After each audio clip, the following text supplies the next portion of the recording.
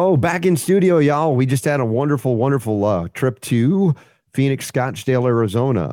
Jonathan Emord, the campaign for the United States Senate in Virginia. We'll tell you some stories, share some stories about how that went with Jonathan Emord today on the Sacred Fire of Liberty edition of the Robert Scott Bell Show.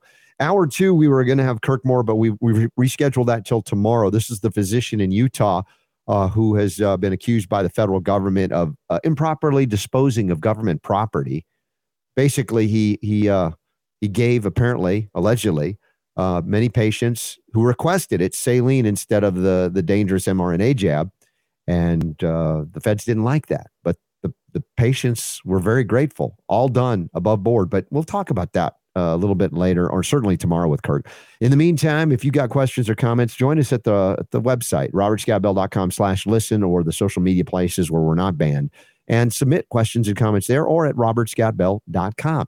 And we'll get this healing party started right about now. The Robert Scott Bell Show.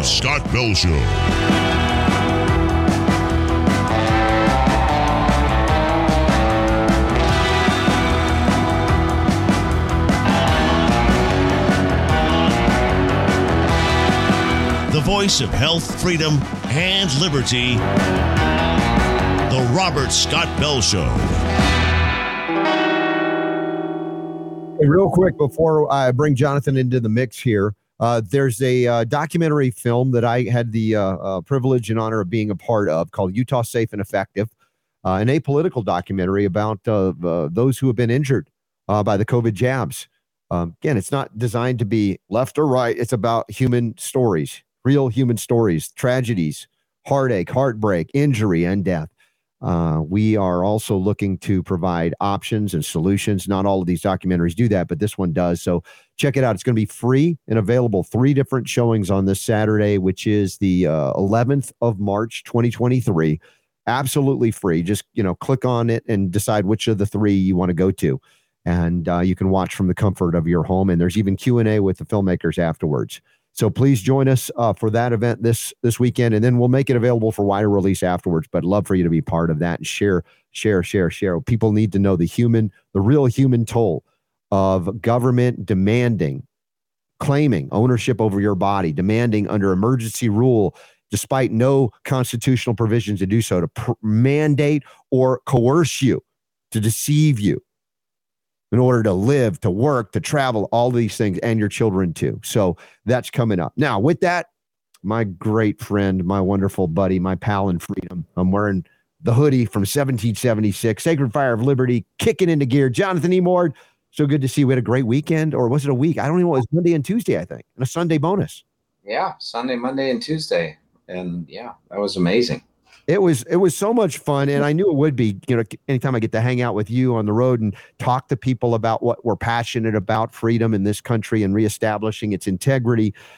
We got there on Sunday, and I barely got there in time. I had this impromptu event my buddy Doug had scheduled at this wonderful organic restaurant. The owner, David, just loved what we were doing.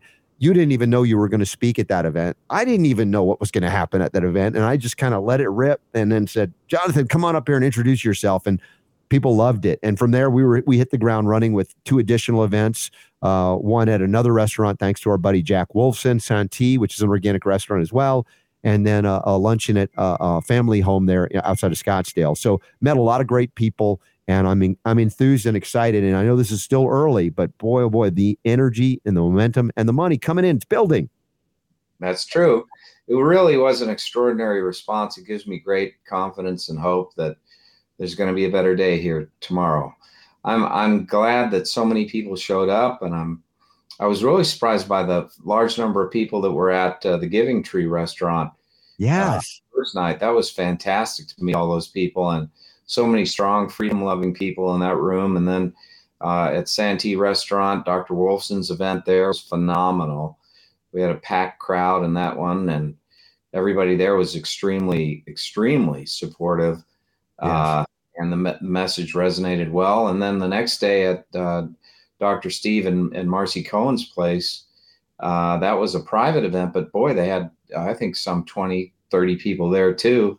And it was phenomenal too. They all seemed to be riveted and interested and anxious to help. And a lot of donations have come in, but boy, oh boy, we've got a long way to go. I was talking with a guy today, Robert, who said that that the amount of money necessary to really mount an effective campaign against Tim Kaine would be in the tens of millions of dollars. So we're rolling that steam engine all across this country and trying to build it based on individual support. I mean, Kaine is going to have Soros-backed open society money, and all the communists who have a lot of money are lined up to ruin this country, and he's happy to take the money from them.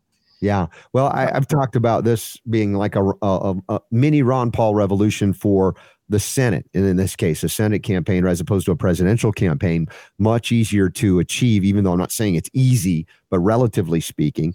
And the fact that, go ahead.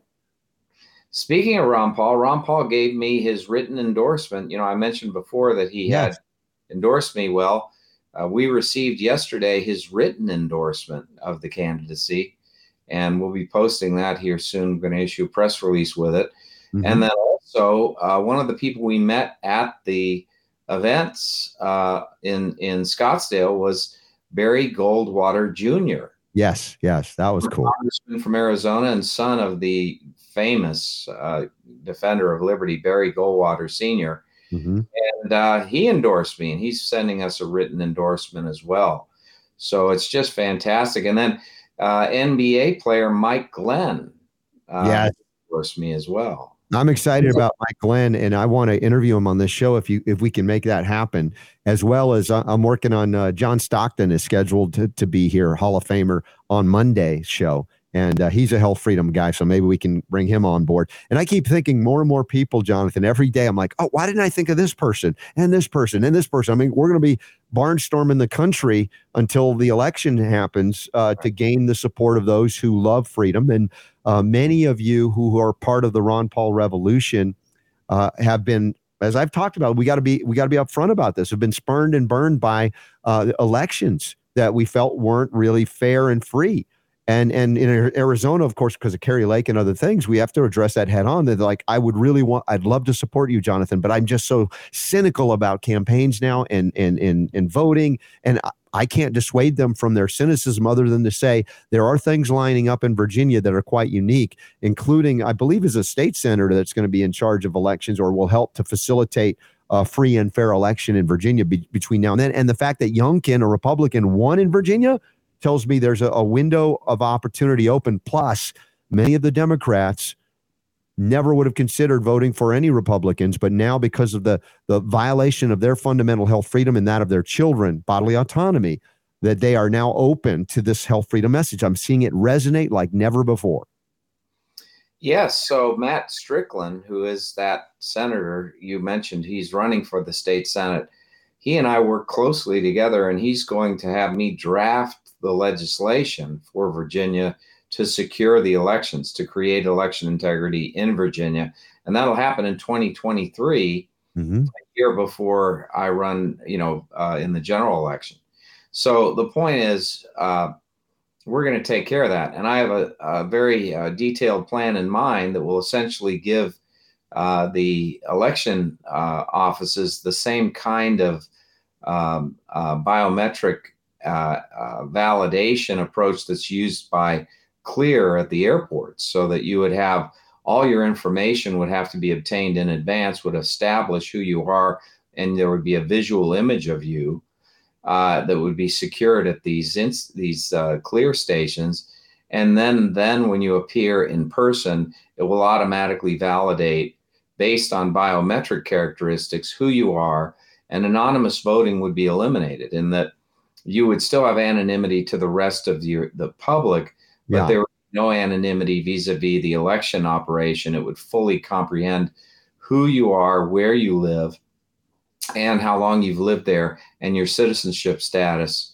All of that would be ascertained and would be established as a check on your vote. And furthermore, there would be automatic auditing such that the election results could be validated within 24 hours, not allowing a longer period. Yeah, So wouldn't this you need also a receipt for those who vote to say, hey, I got this, it's registered and it's registered correctly based on the way people vote?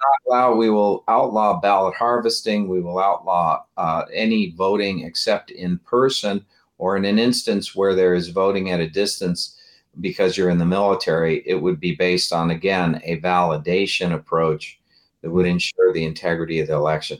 This is where we have to go. This is the kind of sophistication we're going to need to ensure the integrity of elections in the future, and that illegal aliens are not voting, and that people who are voting once, and that people are eligible to vote. All of those things need to be ascertained and determined promptly at the time someone votes, and there needs to be a system to exclude questionable votes and to notify the people who have voted in where it's questionable, Right. so that they can either produce proof that would support their eligibility, or will just not be counted. We cannot count votes on dubious grounds. We need to ascertain with certainty that someone is who they say they are and that they are eligible to vote. So this degree of sophistication is possible. Mm-hmm. There's no reason why there's an election in the country that has to take more than a day to determine who has voted and how they voted. Those systems that take weeks are really rife with risk of fraud and abuse. And those systems that allow for ballot harvesting obviously are inviting abuse. Mail-in ballots are highly suspect and capable of abuse. So we have to get it back to basics. We've got to have voter integrity if we're going to ensure that the American people their votes are valid and calculated, and that they're not diluted. Yeah, we've got to hit that right up front, because again, can you blame anybody for being a little concerned about they should be concerned. I'm concerned. Yeah. I mean, voter integrity is a critical issue, and it's rightfully of concern to everyone. Those who say, "Oh no, it's you're a voter denier." Yeah, right. Election denialist, whatever. Election deniers. Thank you. Yeah. That's absurd. I mean, everyone ought to be concerned about ensuring the integrity of elections. Unless you think you can only win by cheating, and of course that's a whole other story. Now, I want to just say this one more thing about the election, because we'll continue talking about this, because I'm as passionate as anything about seeing you in the United States Senate and for all the good that it will do. The idea that there are many people that listen, they're not in Virginia. You can support Jonathan via donations, and you go to emord4va.com. And I just want to, we're up against George Soros money, the Democrat establishment, Kane, Hillary Clinton, all of that.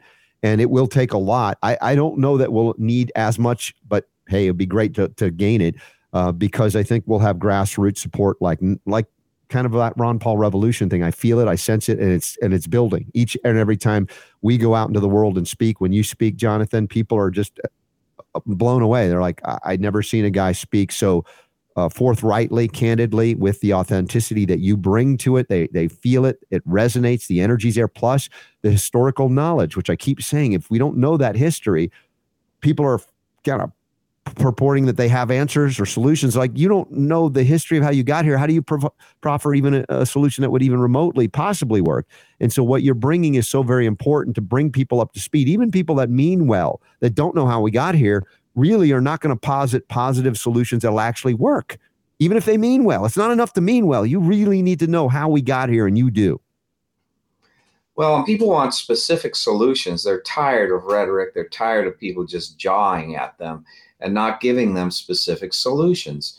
And so, of course, specific solutions are the things that I offer because, I mean, come on, if you're a charlatan, you will not have specific solutions. If you're trying to pull one over on people, you won't present your specific solutions. I put them right out there on my website. I put them right out there in my speeches, and I tell people precisely what I would do. And, others say, oh, if you do that, you're putting yourself at risk. Really? It's the least we owe to people is to tell them exactly what we're going to do. The problem that we have in this country is we vote for people, and if they win, they get in there, and then they don't do what they say they would do. And the reason is that they haven't specifically told us what they would do. And in addition, they have never made a firm commitment and that you can hold them to, because the lack of specifics enables them to weasel and wiggle around. I'm not that kind of person. I'm going to tell people exactly, and I'm telling people exactly what I'm going to do. That is exactly what I will do. And I'm not in this game because I want to be a politician. I want to get in there, save the country, and get out. I don't want to be there forever. It's a swamp, and it literally is a swamp. I mean, Washington is a cesspool. I'm serious, Jonathan, when I joke about the fact that you've been engaging within the oligarchy, within the courts there in D.C., and I visited you a few times. We've actually gone into Congress for a couple of events together, and I'm like, oh, I just feel dirty coming out. Not because anything we did, just being in that energy. It's so sad. Here is an institution founded on two of the most beautiful documents, the Declaration of Independence and our Constitution. And those two documents are violated with impunity by these people who are carpetbaggers in there. And they're all for themselves and all for aggregating power to themselves and wealth. And that's just disgusting. They're supposed to be virtuous representatives of the people. That's what the founding fathers wanted. They understood that without virtue, you could never have a commitment from anyone because they're not honest. You have to be able to commit to people. And they wanted this government to be preserved by people who respected the rule of law, understood the Constitution's limits on powers, and intended to be bound by those limits and to act within those limits to achieve the goal of protecting people's rights. I mean, that's what the whole purpose of the Declaration, as it says of our government.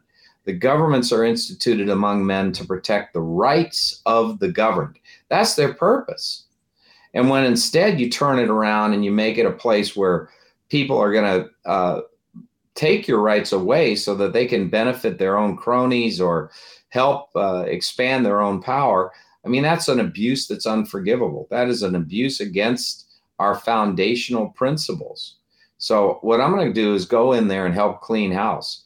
I mean, I'm going to be fighting for achieving ends that are going to restore constitutional limits on power, that are going to get rid of all the abuses of the administrative state, and that is going to give people protection for their rights against any risk of another one of these COVID mandates or mask mandates.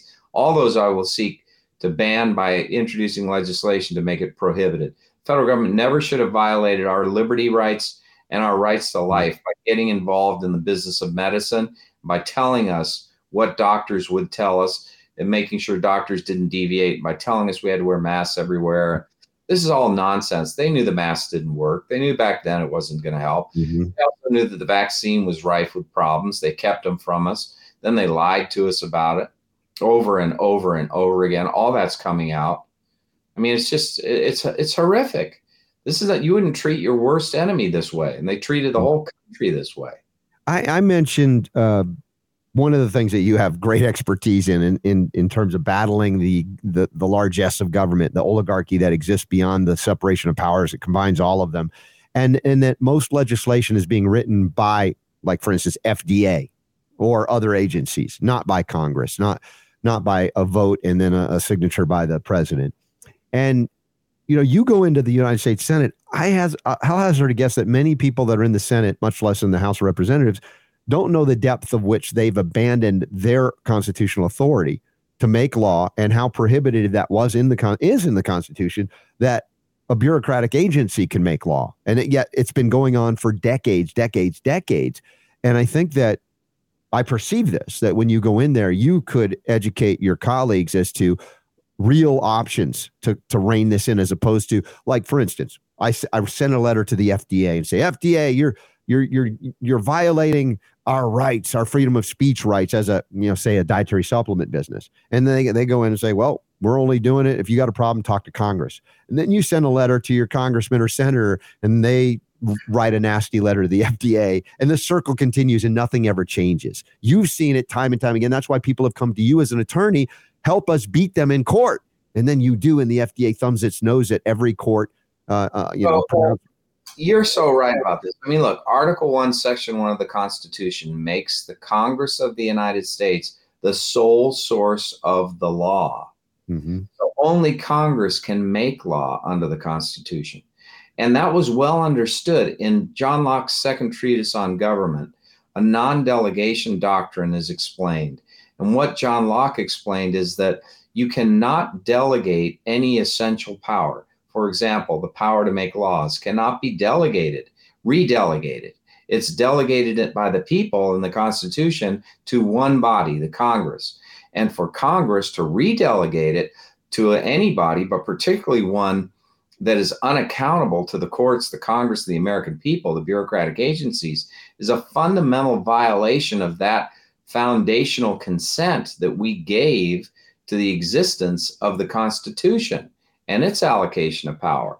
So, first order of business is to prohibit those agencies from enacting any regulation unless it's passed into law by Congress. I would introduce legislation, as soon as I get in there, that will prohibit the federal agencies from enforcing any regulation that exists, that they propose, unless it is passed into law by Congress. And all existing regulations would be sunsetted within 3 years unless passed into law by Congress. What does this do? It makes your elected representatives 100% responsible to you for their votes, for what they do, and you can get them out of office. And it means that the agencies that have been unaccountable to you and have been really destroying free enterprise in the United States and taking people's rights and their liberties away without having to answer to anybody, which is authoritarianism, they will no longer have that power. And that's exactly the way it should be. And as far as the censorship goes, there's no reason why we should have some exception from the doctrine of prior restraint under the First Amendment. The First Amendment prohibits government from censoring any communication. The only thing the government can do is go after you after the fact. So that if you said a fraudulent thing and induce someone to hurt themselves or others, that is actionable by the Justice Department for fraud. But there's not supposed to be an agency like the FDA that stands in the way of the communication of truthful health information about nutrients and diseases, for example. That is prohibited by the First Amendment, yet here it is. So one of the first things I'll introduce is legislation to remove the jurisdiction of the FDA over health claims so that anybody can make a statement about the health effects of a food or a dietary supplement unless after the fact, they say something that is fraudulent. Okay, go after them then. But even then, as you know, the First Amendment presumes what you say will be true. In other words, the First Amendment starts with a presumption of freedom, and you have your freedom just like you do in walking or going anywhere. I mean, you can drive a car. You're right. You don't have to ask the government to get into the car and turn it on. You just hop in, turn it on, you start driving. All right. Well, you drive down the road and you can choose to run over people. You can choose to go bash into other cars. And then we prosecute you for that. But we don't deny everybody the right to drive a car based on the supposition that they might run someone over. Well, you don't deny someone their freedom of speech in this country on the supposition that they're going to defraud people. Right. And that's what the FDA does. Jonathan, I just wanted to reiterate my understanding also about statutes against force and fraud, that kind of thing that exist at the state level anyway, that don't necessarily require a federal police force to enforce something like that. What is the role of the federal government in this case? I would say it's little or nothing. Although, the Interstate Commerce Clause has been expanded to mean, people can't buy raw milk in one state and bring it to another. I mean, I think that's absurd. That's ridiculous. I mean, the health and safety the jurisdiction for health and safety issues is the state. But when you have raw milk, for example, all right, there are instances in which raw milk has been contaminated. There are instances in which pasteurized milk has been contaminated. There are instances of salmonella with pasteurized milk. There's instances of salmonella with unpasteurized milk. Yes, there's a role to be played by the law prohibiting people from selling adulterated substances. Yes. And that law helps dissuade people, but what mostly dissuades people is the market. You don't want to, if you're in the business of selling milk, you don't want to sell milk that kills people. You're going to be out of business the next day. Unless you were granted liability protection by the federal government, like the vaccine manufacturer. But when it comes to, the Amish farmers and others who have historically consumed raw milk, people in the Mexican community, some have historically consumed raw milk, and to make it impossible for them to buy that in the United States. And they have a long history of safe consumption. I mean, as safe as pasteurized milk. And the reason is it's all in the handling. It's all in their process. It's all in how they treat the cow. And when you have a very good farm and you have good animal husbandry and you have good control over the milk product and you drink it yourself and your family does, and you want to make that available for sale, get the government out of the way.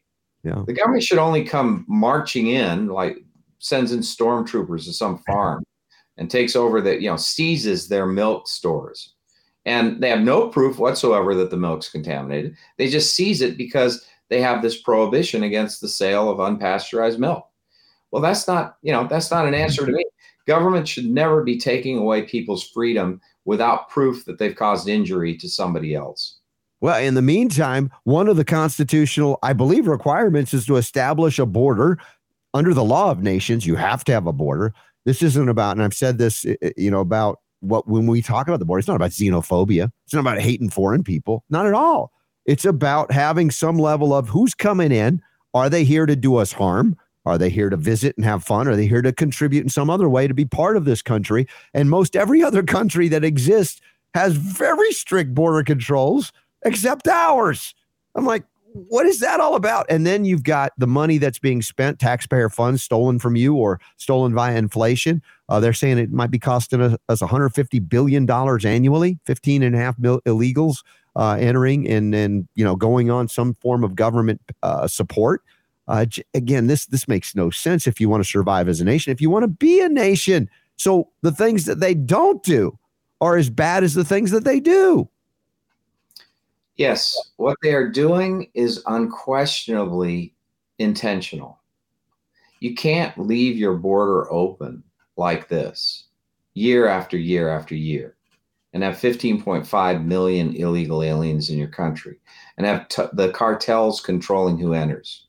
So you have cartels controlling who enters. You have unchecked fentanyl coming in, killing 130,000 Americans. You have sex trafficking, drug trafficking, arms trafficking. You have terrorists coming through. Over 100 estimated terrorists have come through. That's just those that are gotaways. Now, the fact of the matter is, this is destruction, right? Everyone here in this country is being destroyed by this. You've got the border states overrun. You've got people's businesses destroyed. And where's the help for them?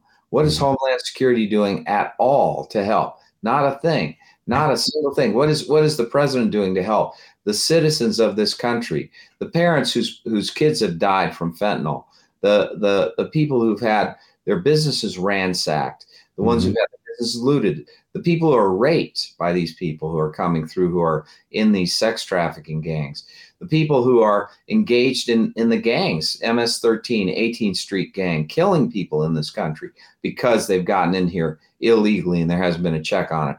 The massive production of fentanyl, Chinese fentanyl coming in, being manufactured in coordination with the Chinese by the cartels, pumped into this country in such an extraordinary quantitative amount that you've got 130,000 people. Now, we're not talking about every one of these people being drug addicts. We're talking about people who are dying because of exposure to this and also counterfeit drugs that contain fentanyl and are killing people across the United States. This is a recipe for ultimate destruction of our country, and they know it. They're letting it happen. If they know it, they got a delusional Homeland Security secretary. Did you see this comment from Alejandro Mayorkas? Totally out of his mind. We don't have a border crisis. It's weather. It's the weather. This guy is one of the biggest fabricators, one of the biggest frauds, and one of the great betrayers next to Fauci of the United States. This man is betraying our national security. He is betraying our lives, liberty, and property. He's putting all of it at risk, and he's intentionally destroying our ability to protect this nation from anybody coming in. We don't even have, look, we've got 15.5 million people in this country who we have no proof that they're loyal to the United States as opposed to their country of origin or some other country. We have no proof that they're engaged in any productive behavior. In fact, we do know that they're not, because that 150 billion is the amount that actually has to be expended for welfare and for other benefits. And then in addition to that, we have no way of knowing if they're connected to criminal activity, if they have a criminal past, or if they are actually here for the purpose of committing acts of terror. And that is outrageous. No country on earth would do this. You realize just in the last month, we had something like a massive increase in the number of Chinese nationals that have been coming across the border. You think that's not concerning? You think that having people from those countries that hate us, from Iran and from China and from Russia, coming through our borders unchecked, and I'm not talking just about the southern border now, we have a whole bunch of people coming now through the northern border as well, all unchecked, all getting into this country. And that is, when you're talking about 15.5 million, have you seen the size of the United States military? You want to see an army of people? 15.5 million, that is huge. And not to have any control, not to do one thing to protect our own interests, not to ask them if they're have an employable skill, not to ensure ourselves they have no criminal background, not to ensure ourselves they're not connected to terrorist organizations or gangs, not to ensure ourselves that these people will be productive American citizens, not to ensure ourselves that these people will be loyal to the United States, willing to sacrifice their lives to protect life, liberty, and property of American citizens. And you let them into this country and you want us to consider them citizens? They are aliens. They really are. And they are illegal in this country. If you want to be a citizen, can't you do this legally? I mean, the fact of the matter is, shouldn't we have legal immigration? It's not that we're opposed to immigration. We're opposed to illegal immigration. No one but an insane person would turn over their whole country to people from foreign countries, including enemies of the United States.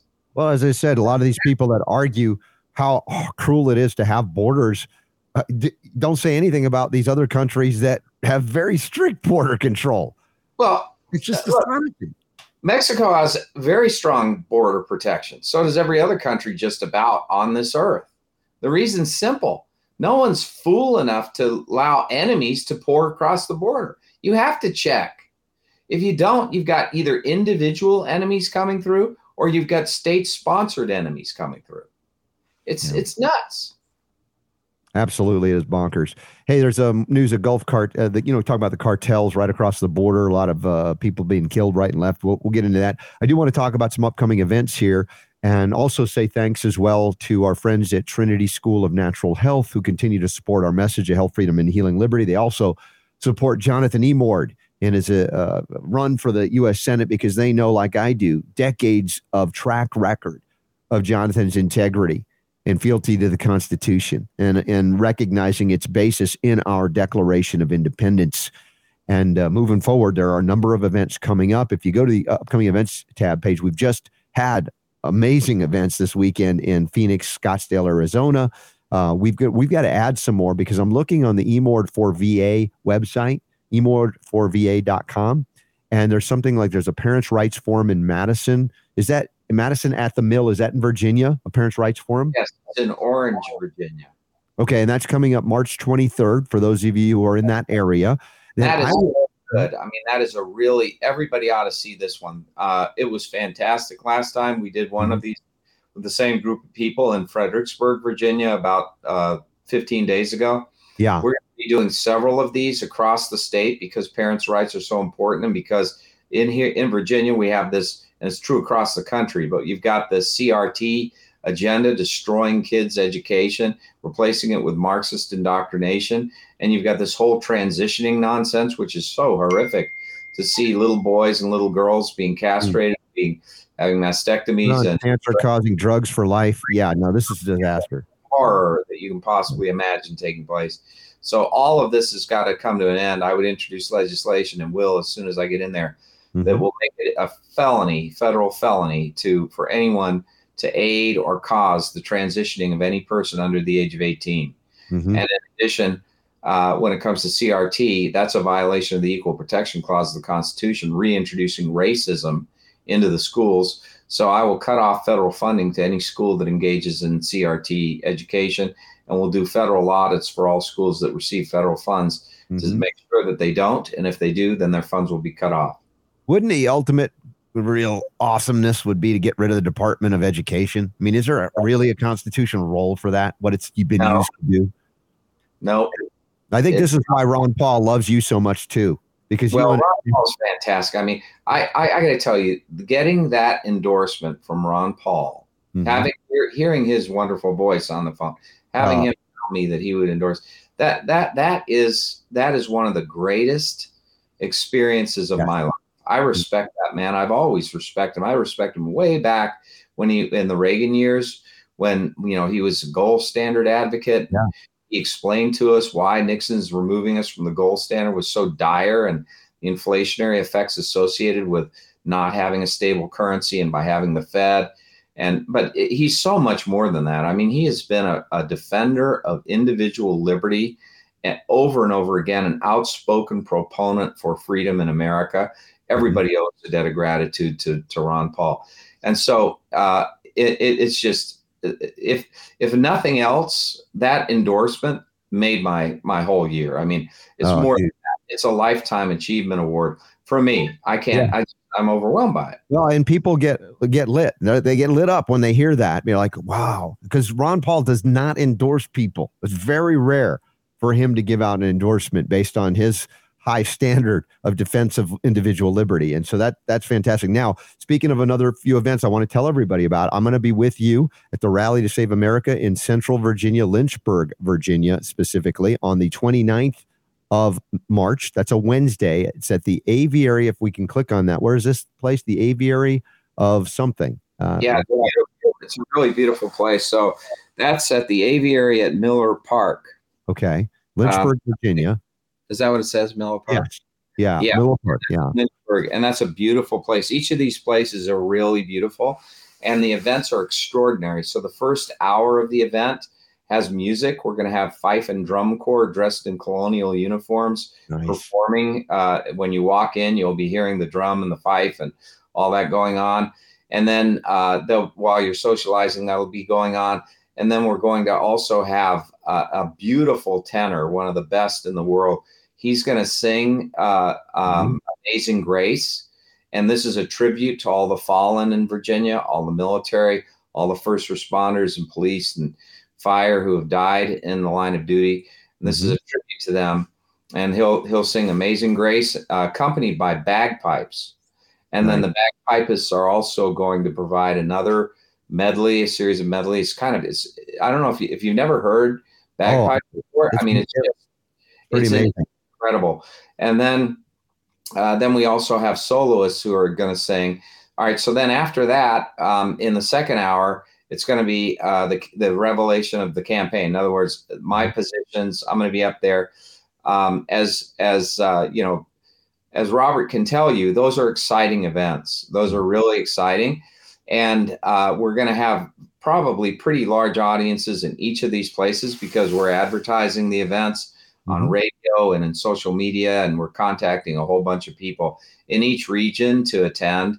Yes. So these should be very well attended, and they should be exciting, and they're designed to be very strong pro-freedom, Save America rallies, and to inspire people across Virginia to get out and vote and to stand up for freedom and to make a difference. And I'll be that point of the spear for them, but they have to be the spear, and they've got to drive that at the heart of the beast. And then we're going to bring down the evil in America and raise up the good and bring back the Constitution, limits on government power, end inflation by cutting government spending and cutting the regulations and boxing the regulations in with that piece of legislation I've told you about, the Congressional Responsibility and Accountability Act that I wrote for Ron Paul. And then that'll be reintroduced. And I'll be campaigning. Even when I'm in office, I'm going to campaign across the country to pass this legislation. It's going to be a nonstop freedom fest. We are doing it. We're having a ball. Robert and I had a blast in Scottsdale. It was a blast. You guys you got to come to these events, and we got to figure out, because if it starts at 6, I'll be live 3 to 5 that afternoon from somewhere out there. So we'll talk about the details there. That'll be fun to broadcast before the event. And then the next day in Virginia, in Richmond, Virginia, There is the Rally to Save America in Central Virginia, Richmond, Virginia, and that will be looks like Atlas 42 in Glen Allen, Virginia, specifically, and that's happening also 6 to 8:30 p.m.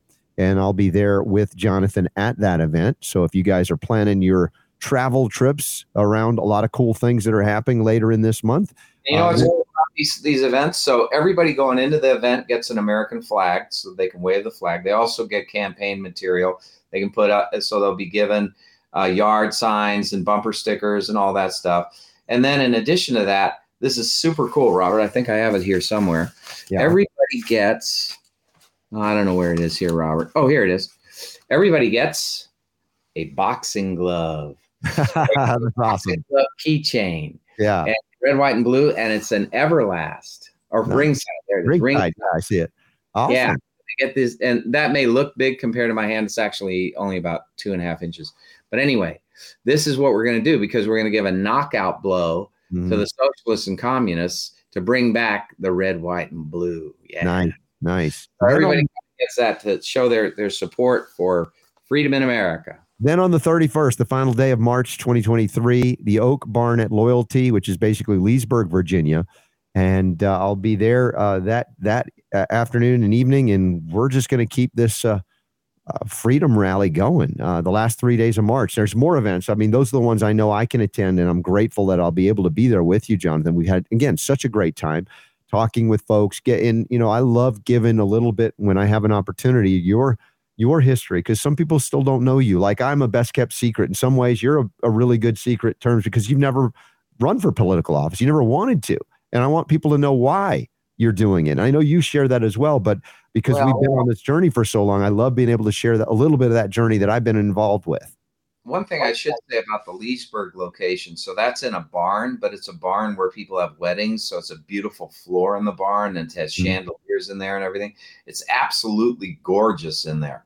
And so each of these places are beautiful, and each of them are going to just be fantastic, and we're going to rock those places. People are just going to have a ball. And hearing all the music that's patriotic, inspiring, and paying the tributes that we do to the people who fought and died for this country, and then to have a rally afterwards with a full-blown speech. A lot of people are familiar with the Trump rallies, where you've got Donald Trump up there and he's laying out in lavender what the bad things are and presenting his proposals. Well, this in some ways is similar in that that's what I do. I, as Robert knows from the events that have just passed in Scottsdale, I never give the same speech twice, by the way.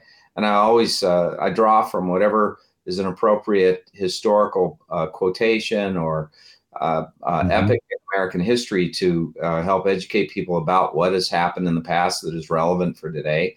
But I also explain precisely what the problems are underlying the things that we're most concerned about: inflation, crime, the sexualization of kids and their transitioning in schools, Marxism in the schools, and border crisis, and so on. I explain the problem and the source of it, and then I explain precisely what I'm going to introduce in legislation to solve it.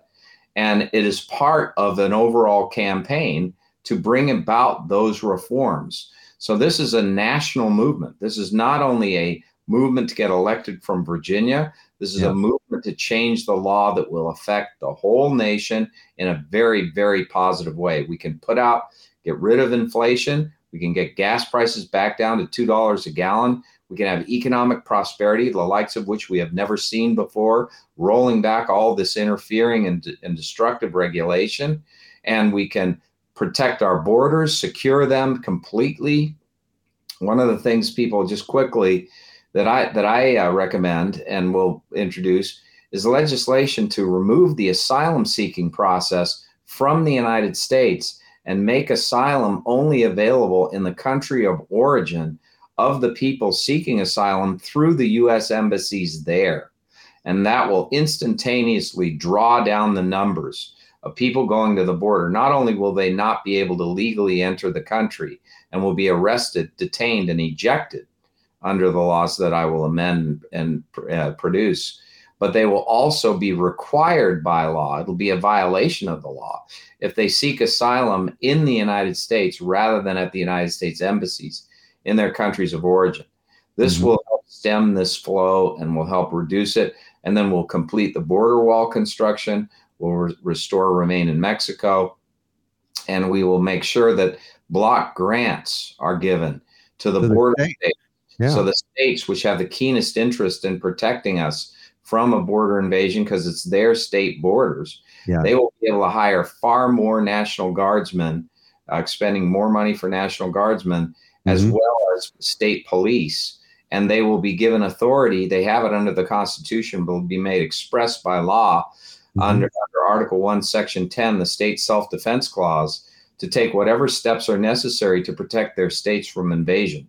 And this will shore up the borders, and it will immediately and substantially prevent this from happening in future. It will be a secure border for the United States. And when we were in Scottsdale, I met, again, so many cool people that came to the event, and I met Mark, who owns Eminent Wellness, and they have these incredible, this huge, incredible chamber where you go into, what do they call it? Hyperbaric chamber with oxygen, helping so many people recover that were written off, including cancer and other things. But he was also, when I was there, he was taking care of the border guards. They could come in and be cared for because of their stress, their health issues. And I was like, man, these are really good people. We talk about Americans that care for Americans that are doing thankless tasks often. And I appreciated him. And those of you who missed some of the shows we did the last week, including at Eminent Wellness, was fantastic. I love meeting that. That's one of the coolest things, Jonathan, is we're going out on the road like this. I get to, it's not just us here talking through, the electronic media, to get down there and talk to them and meet, shake their hands, give them hugs if they're up for it. And it's been great. And that's why I'm looking forward to these events. They're great people. And, we're meeting people who are just strong, freedom-loving people all across the country. And they have serious questions about the future of this country, just like we do.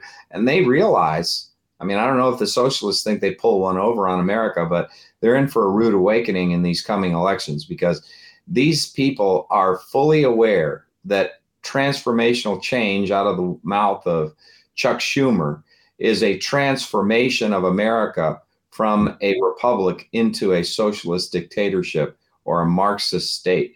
They realize that that's what they mean.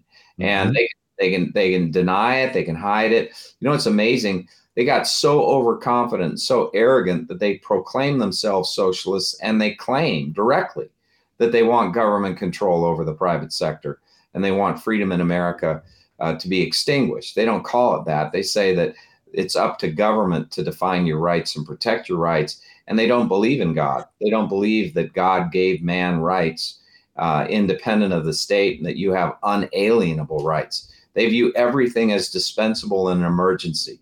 They call for more emergency powers. They're right now calling for more powers to be given to the WHO, so that our own jurisdiction and control in the doctor-patient relationship can be violated by some edict coming out of Tedros. WHO. We should never have been in the WHO. There's no sense in it. Anything that comes out of the WHO that would have any potential benefit, we will hear, and we can decide for ourselves how we can use that in our own country. But by and large, it's like everything else that's an international organization. It's designed to enable others to control the United States or to control our future. It's a violation of our sovereignty. It's a violation of your rights if this power is given to an international organization to dictate how to respond to any health emergency. Sometimes you got to go back to the basics and say, hey, as I mentioned at one of those events, you're a kid. You remember you had to ask for mom and dad for their permission to do stuff because you're a kid. You grew up, you're an adult. You go back to mom and dad and ask permission. And suddenly we have transpired, I say suddenly, but over a course of generations, into a permission society where even as we become adults, we look to the government as our mommy and daddy. And please, can I have permission to speak freely about this or go here without the jab, for instance? And so this message that you're bringing up is, again, resonating even with what we might call the Democrats that had a different view. And it used to be, when JFK, Democrats are far different. They would not be recognized today as Democrats, really also believed in freedom and had differences in perspectives in certain ways. But at the end of the day, got along because you believed and perceived each of us was looking for the best for America. Now we don't have that perception. And I think many Democrats are waking up and realizing, as their party, if you can call it that, has turned over control of their bodies, not only to Anthony Fauci, who now they're throwing under the bus, but the World Health Organization, things like this. And the further you get it from you, the worse it gets. By the way, interestingly enough, we've talked about establishment Republicans too. They're not without blame. Look at this. The GOP senators like Mitch McConnell crying because Tucker Carlson actually is showing video that shows largely a peaceful incursion, if you would call it that, into the Senate and the House of Representatives that didn't look anything like a coup or an actual assault or attack. There's a lot that they don't want us to know. Yeah, this is when you take a look at the details here, it's absolutely clear. I mean, you've got a situation where Nancy Pelosi was warned well in advance that there was a potential for a riot at the United States Capitol, was asked for having additional National Guard assistance at the Capitol to diminish the chance of a breaking of the barriers to get in. And she willingly, knowingly refused to allow those additional steps to be taken. Now, remember, this is the same person who responded with absolute paranoia in the absence of any identified threat to put up fencing all around the Capitol during the inauguration and to completely secure with National Guard troops, tons of them, I mean, thousands of them, the entire perimeter so that there could be no threat to Biden. Okay, so you're talking about a paranoid person. So when it comes to a direct intelligence given to her and reinforced by the chief of security for the Capitol and reinforced by a willingness of the Department of Defense to provide additional assistance, all of which were rejected, Nancy Pelosi knew what was coming, in my view. She certainly had ample reason to know it was coming. And she took none of the security precautions. And so as a result, you have this situation. Well, now we see that there are additional elements, apparently with the FBI, that were actively encouraging people to come into the Capitol building. There were acts of looting and destruction of property, but they were minimal. And the and those people are rightfully prosecuted and incarcerated. But so many of these people either thought they were being invited in, thought they could get into the Capitol, did not understand that it was not open, did not break any doors, did not break any windows, did not do any of the harm. And those people ought not be treated like they are criminals of war. Mm-hmm. And they are really political scapegoats, that they're being used by this Democrat Party that did the whole massive January 6th production on Capitol Hill, which was a joke. The one-sided presentation without the other side having an opportunity to cross-examine, without any serious, that's the way this is called propaganda, friends. Yeah. And that now we're seeing is, of course, a lie. Just like they lied to us about COVID, just like they lied to us about the jab, they've lied to us about what happened with January 6th. Are you surprised it's coming out? Are you surprised that, again, some of these age-old Republicans that have been there for decades are also seemingly opposed to having this kind of information come out? And why would that be? Well, I'll tell you what, I don't know why they freak out, because look, this is Tucker Carlson's report as to what he found in these videos that were previously not disclosed. Mm-hmm. Okay, if you disagree with Tucker Carlson, why don't you present the evidence to the contrary? And why don't you articulate a reasonable explanation for your position? You don't just attack Carlson, condemn him, say that he's presenting biased information, whatever. That's not convincing. If you want to convince the American people, you come forward and explain what happened. Now, what we see happening here is a massive cover-up of the truth. We didn't have Nancy Pelosi examined. We needed to hear from her under oath why she did not take the steps that were necessary to protect the Capitol, why she did not allow the police, the Capitol Police, the resources and reinforcements they needed at the time they needed it, why she effectively condoned and allowed this whole thing to happen. And then What is this with the FBI? We need the answers. We need to know what involvement the FBI had, whether they were trying to instigate or encourage people to engage in this activity. For what purpose is this? It looks like to us, this is patently political. Well, who are they in touch with in the Democrat Party? What people in leadership were they in touch with? Why did the leadership take so long to react? Why is it that there wasn't advanced preparation when there was all this intelligence coming to these people, telling them of the risks?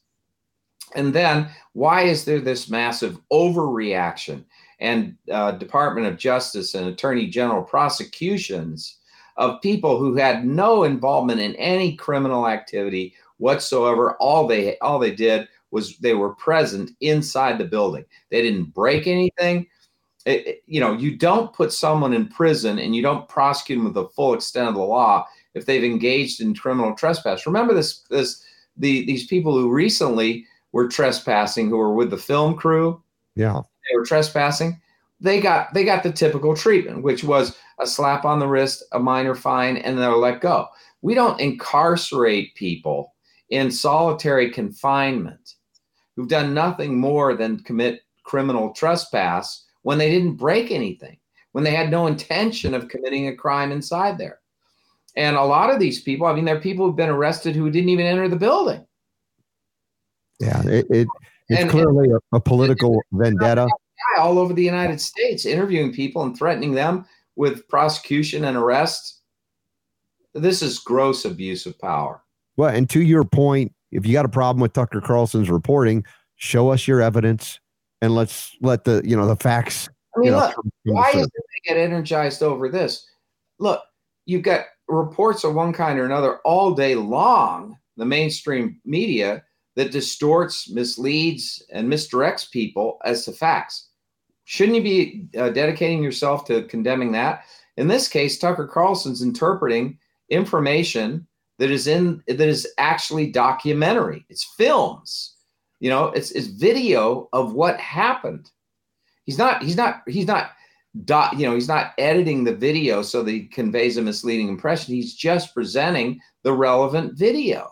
Mm-hmm. It's not like they did. I mean, the January 6th committee all night long, they were taking excerpts out of context. They were conveying the impression that they had more evidence than they did. I mean, that was a whole massive production of misleading content. And where is the criticism of that? Why aren't they railing daily against that?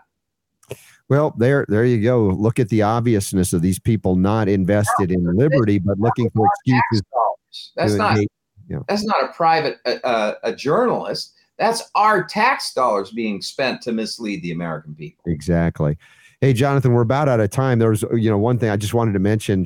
Kudos to Ron DeSantis to try and bring Novak Djokovic in to play tennis down in Miami by boat. Apparently, there might be a loophole there. I don't know why he's asking permission of President Biden to do that. I would just do it as governor. It's like, dude, this is our state, and this is ridiculous. The idea that there's still a vaccine mandate for this thing that doesn't work, that only causes harm. Yeah, he can be a guest of the governor. Yeah, why not? I don't think there's going to be. Yeah. But anyway, Jonathan, like I said, I'm looking forward to, I've got almost 3 weeks at home before heading out again to hit the road with you and having a blast doing it, bringing people who love liberty together. And congratulations on the Ron Paul endorsement officially now. I can't wait to see it, and we'll get it out to everybody as well. And I'll tell everybody about some more upcoming events. Y'all check out emord4va.com as well as right here at robertscottbell.com, where I remind you that the power to heal, even politically, is yours.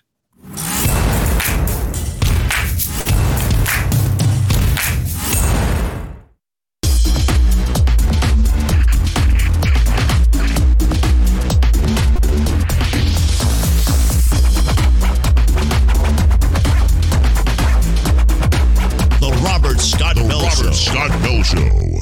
All right, this hour we have a scheduled shift, not in timing, but in timing of an interview. Yes, Dr. Kirk Moore was scheduled today. Got a little caught up in whatever, but tomorrow he's scheduled now. Just so you know, this is not a bait and switch. I promise. I know a lot of people have been anxious to hear him on this show, and if you don't know who Dr. Kirk Moore is, the first couple of days, actually that first week, we heard about the federal government going after this physician who's a plastic surgeon by training, but who began to take care of patients in COVID, under the COVID crazy years, with things like hydroxychloroquine, ivermectin, various vitamins and minerals.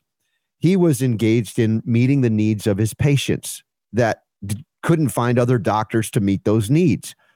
And apparently and allegedly, the federal government says, and I think this was via some kind of sting operation, FBI agents did this, they said he was disposing of and is engaged in a conspiracy to dispose of government property improperly somehow, illegally somehow, because he was alleged to have given saline injections instead of the COVID shots at the behest, at the request of patients, including parents for their children, rather than risking their life by giving them an experimental mRNA injection. Now, for those of you who thought, well, was this like some of the other cases overseas where I've heard of doctors or nurses that didn't tell their patients that what was happening? In other words, they came in, they wanted a shot, and they got saline instead. And you could argue there's some deception there, but that's not what happened here. I think the big deception is that the COVID shots would actually protect you and were harmless as opposed to being harmful. But let's put that aside for a moment, and we'll talk more about it. Now, this week again, I think I mentioned Supernon. What was it? Initially, I was being contacted by Vice, which is a online. I got an email from I can't remember the guy's name. Somebody or He's something. a reporter. Yeah, and wanted to do an interview with you for Vice for an article that they're putting together, which I think, if I remember correctly, he said that it was going to be like the end of the week, which would be tomorrow, about Kirk Moore and about he wanted to know specifically how you got involved with Health Independence. Was it Health Freedom Alliance? Yeah. Health Independence and Alliance. I've talked about for years here during COVID, how there was a ragtag group of doctors, nurses, homeopaths, naturopaths, pharmacists, herbalists, lay people coming together weekly and just talking about what's going on. No. You're talking about the secret or underground organization. Yes, that met in that libraries is and public conspiring spaces. inside of a volcano. Remember, because that's what they came out and said. There's like some secret organization involved here. I'm like, no, that's not actually accurate. We made absurd points to that extent. It's like, yes, a super secret organization that meets in public libraries that puts out the information. It was just so absurd that, like, if anything I say to the Vice reporter, I figured it's not going to, they have a preconceived notion of what they want to do. Anything that I would say that would counteract whatever their agenda is would be ignored anyway. And I had initially agreed to meet with them if I could record it. Then they said, no, we're really not interested. We just want to know how you want to be described, characterized. And then we want to hear about, this secret organization. I'm like, dude, you're already starting on a foot like anything. That's an interesting way to put it. I would like to do an interview with you to find out how you would like to be characterized in the article that we are coming out with on Friday or at the end of the week. So they're going to talk crap about me probably in some way because I am the so-called host or narrator and interviewer in this. Why don't you characterize Robert Scott Bell as Robert Scott Bell? Yeah. Why do you have to characterize him in any particular way? What did Robert Scott Bell do? Talk show host since 1999. Yeah. Well, you're hosting this Utah documentary that's documentary that's coming out. So and they had said alleged injury. You interviewed people who allegedly were in. I mean, really in a denigrating way, like to deny the possibility that anybody was actually injured. I mean, like you're coming at me with that. And you want me to, I'm like, man, you're making it really difficult for me to want to interact with you because you're a dirt bag. These Vice reporters do that. I've known about Vice. I mean, they're out there. They're one of the, mid-range, popular news outlets there that has a bias, a slant to it that we would not agree with, but that's okay. I mean, we talk about stories on all kinds of news outlets that we may not agree with on everything. Mm-hmm. We take articles and things like that on the merit of the article, right? But Vice has not been friendly to health freedom people or Not at people all. that question vaccines or anything in the past. Very So we kind of know slanderous where they version. probably are going with this, Yeah. right? So yeah, we just decided, or actually you decided, I didn't say I decided, but you decided that, I just said, I thought better of not it. worth it. There's Yeah. nothing good that could come out of this. What they're what's trying the to do is- upside?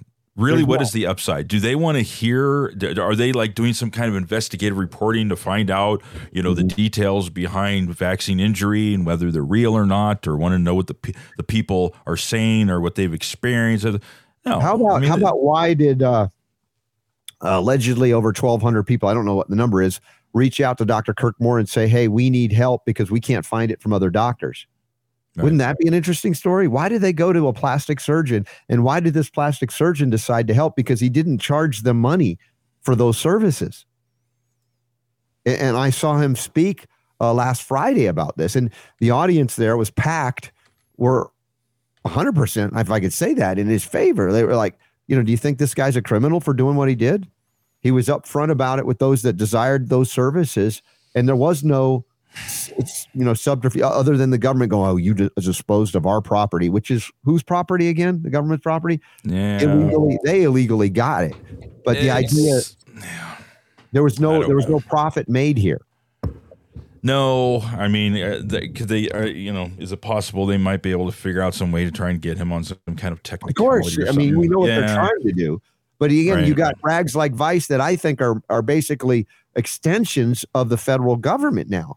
Because look at what we're seeing as far as the censorship of social media. More and more information coming out that there was overt. They were even watching members of Congress who dared to mention natural immunity in a tweet before Elon Musk took it over. How do we suppress that tweet on natural immunity by Congressman so-and-so? I mean, that's the level to which our government engaged in censorship because of their need to have everybody accept the one-size-fits-all experimental mRNA injection, no treatment until you're on death's door in a hospital where you'll be given a kidney-killing drug, an event to die from, and then we'll claim it's all COVID. There's, how would I say, zero credibility and zero legitimacy to what the federal government did in response to COVID. Everything they did. In fact, the first article this hour talks about the conspiracy theories becoming conspiracy facts from the Brownstone Institute. This is another great article. If you go through it, how many theories were not theoretical, but actually factual. And there's a list of about 15, no more than that. It's like 18 different things where, these are the things that were considered conspiratorial theories. Like the virus may have originated in a lab in Wuhan. How about how many people got in trouble for that one back in the day? How about lockdowns don't work? Oh, you're a conspiracy. You're one of them. I'm sure Vice would have been right in on that. Yeah. How about masks are ineffective? Oh, my gosh, conspiracy theory. You're probably a right-wing Trump lover, right? That's what they said. How about infection conferring natural immunity that's at least as effective as vaccination, which is more than, of course. Oh, that's another conspiracy theory. How dare you? We need to suppress your freedom to speak because that's dangerous what you've just said. How about the COVID jabs don't stop infection, hospitalization, or even death? All the things we reported on. Oh, conspiracy theory. COVID vaccines don't stop transmission. Oh, that's another. You're part of the Trump conspiracy. You're a Nazi, whatever they'd call you. How about mRNA jabs are not confined to the arm, but go to, oh yeah, you're definitely a conspiracy theorist on that. How about vaccine mandates are fueling cross-vaccine hesitancy? What did we discover? Or the one just before that. Yeah. That they don't increase vaccine take-up. They mandate. tried so many weird things. Dude, you remember the giveaways and the free French fries and the hamburgers and the lottery and all that stuff? Millions and millions and millions of dollars just thrown down the toilet because when after it was all said and done, they found out that it didn't increase uptake at all. How embarrassing must it be for reporters from Vice and other leftist rags who claimed all of these things were conspiratorial theories and not actual, like, what's Rachel Mad Dog as well. And people like her. Just embarrassing. They're hoity-toity intelligent people from Ivy League schools, and yet they lied through their teeth, or they're dumb as rocks, and they pretend because they have a degree from an Ivy League. They're on the wrong side of history. They Very hitched much themselves so. to the wrong wagon, and not that they'll admit that. Yeah. You know, just incredible. Incredible. We tried to tell you. We tried to warn you. And there's a lot of great bullet points in this article. What have we learned? Basically, that you do not want to rely on central government bureaucracies when it comes to any crisis of health or anything. Yeah, this is a really good article. It's very long, but it's definitely worth a read. Ramesh Thakur, Brownstone Institute senior scholar, but check that out. Dude, it's in the show notes at Robert Scott. We need to get Jeffrey Tucker back on. I can't tell you. Last time we had him on, I think we made him blush because we complimented the Brownstone Institute and what he has done here with the Brownstone Institute, and how it's now become a mainstay in our show prep because the content that they put together is just really good. Really good work. So thank you for that article, and for all of you supporting us here despite the bans and the shadow bans and all of that. And we were just honorable mention on the dirty disinformation dozen, but we pale in compared to the government and its disinformation campaign, along with the leftist media, and even Fox News played roles in that. And as you point out, Super D, as we were talking before the show, look, it's possible that Tucker Carlson is cherry picking only the nicest, loveliest video, but it would make no sense at this point. And I'm not saying Tucker Carlson is without faults. That's not me. That's not at all where I'm going with and this. I'm not saying that he did that. No, but I am not one of I never have been. Well, I can't say I never have been. There was a time when I was pretty gullible, but over time, wisdom has settled in to some degree. Mm-hmm. As happens with most people, as they go through life and they experience things and they fall on their face and they get back up, they become a little more skeptical about things and they want to verify things. And I'm one of those people. Yeah. You've got over 40,000 hours of video. Most of it's probably empty hallways, so it's probably you got to find the good stuff, right? But it's been given to him exclusively. And from what I hear is that once he's done with it, it's going to be made public. And so he's been accused of cherry picking only the scenes out of the video that show people looking bored and mulling around and not doing anything. Okay. I'm saying let's get it all out of there. Be transparent, just like Tucker says and Fox says and everything like that. And let's make sure that there isn't something that got missed in there somewhere. Because then, if you do that, then CNN and MSNBC and all of the numbnuts out there that are sitting there saying that Tucker is being very irresponsible and cherry picking and lying and yada yada yada. If we go by what Tucker put out, it's pretty plain as day that there were a lot of lies that were told.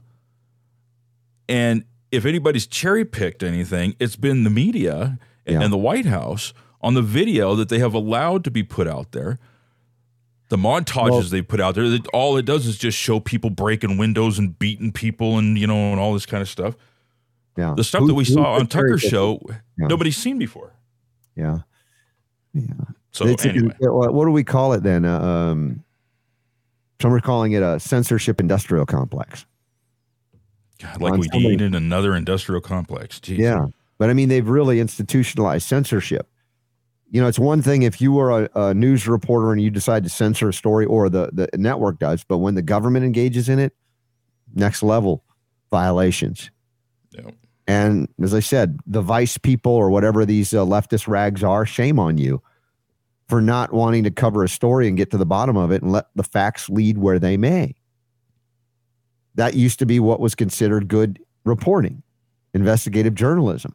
Now it's all about, I've got a bias. I want to confirm that bias, and anything that doesn't, I will censor, and I will call you names if you try to show something about my bias that I don't like, that I don't want revealed.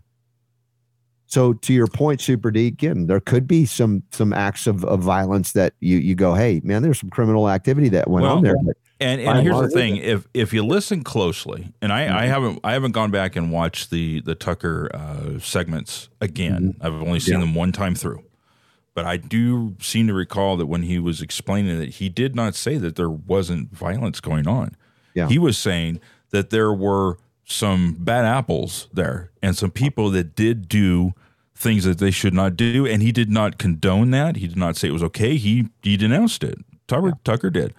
But he said that there was a whole lot of nothing that was going on other than people. It looked like they were going on a sightseeing tour. They were taking pictures and looking at handouts and pamphlets. Wearing the horn hat. The Q shaman, yes. There was a Capitol guy just walking with him, like it's a tour or something. I mean, dude, there's just such weirdness about it. But and the Officer Sicknick thing. Yeah. Oh yeah, he was supposed to be dead. That is very interesting because when you look at this cop, the official story that came out there was that he got beat to death with a fire extinguisher. Mm-hmm. But there's video that Tucker showed of him walking around and directing people through the Capitol and stuff like that after he was supposedly beaten to death and died. Yeah. And then he didn't actually die until afterwards. It was like a day or two afterwards. And the autopsy that was done showed that he died. He died of a blood clot in the brainstem. He died. It's on there on the autopsy, natural causes. Very likely COVID jab related, my opinion. We could probably talk to some of these docs in that whether regard. It's COVID jab related or not, it didn't happen the way that the media put it out there. Exactly. So interesting stuff. Do like George Carlin. Whatever the government says, do not believe it. It's likely the opposite is true. Or trust, or do like Reagan. Trust but verify. But verify. There you go. Yeah. All right. Well, hey, upcoming events. I just want to revisit that. For those of you who don't know the controversy about this new film, Utah Safe and Effective, an apolitical documentary. This is something that is going to be released widely for free on Saturday, the 11th of March. And we have that linked in the show notes today and tomorrow. We'll have it March 9th and 10th when we're airing this before this event. You can watch from around the world wherever you are. It's 3 different times, morning, midday, and evening, so that somewhere around the world, it'll be in a reasonable time for you, wherever you are on planet Earth. 3 showings with Q&A afterwards each time. I'm going to try and be at least 1, maybe 2 of them to do Q&A because I'm in the film as basically as a interviewer and narrator and there's great stuff. And toward the end, challenges preconceived notions about healthcare, how it's delivered, conflicts of interest from all avenues, government, economic, say political, but also even religious. There's some religious overtones there. Very interesting. Yeah.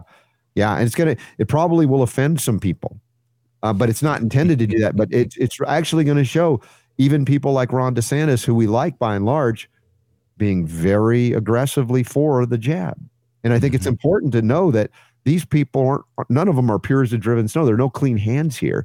The question is, are people learning and doing better once they learn more? So, that's an interesting thing because there's a lot of people that we would probably agree with on various topics that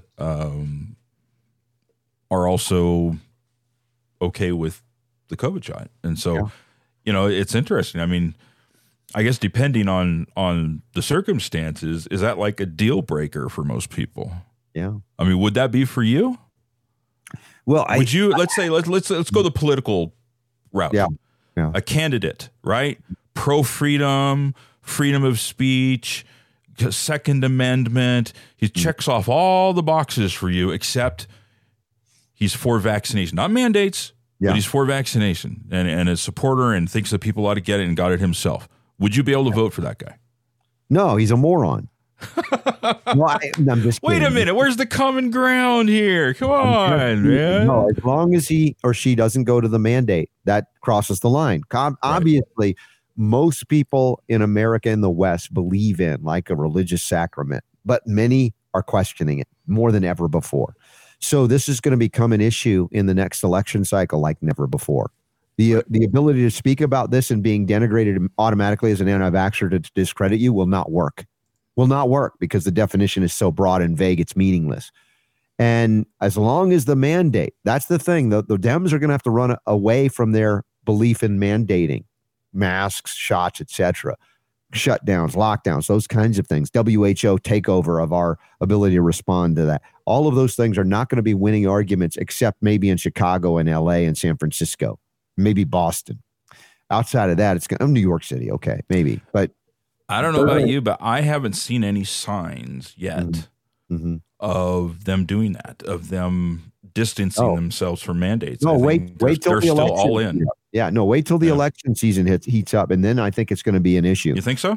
Yeah, because I've been seeing the health freedom message resonate across the spectrum outside of the people that cannot be reached. Yeah, I really sense that. That's different. It's a window of opportunity that we have that I believe Jonathan Emord has in running for the United States Senate.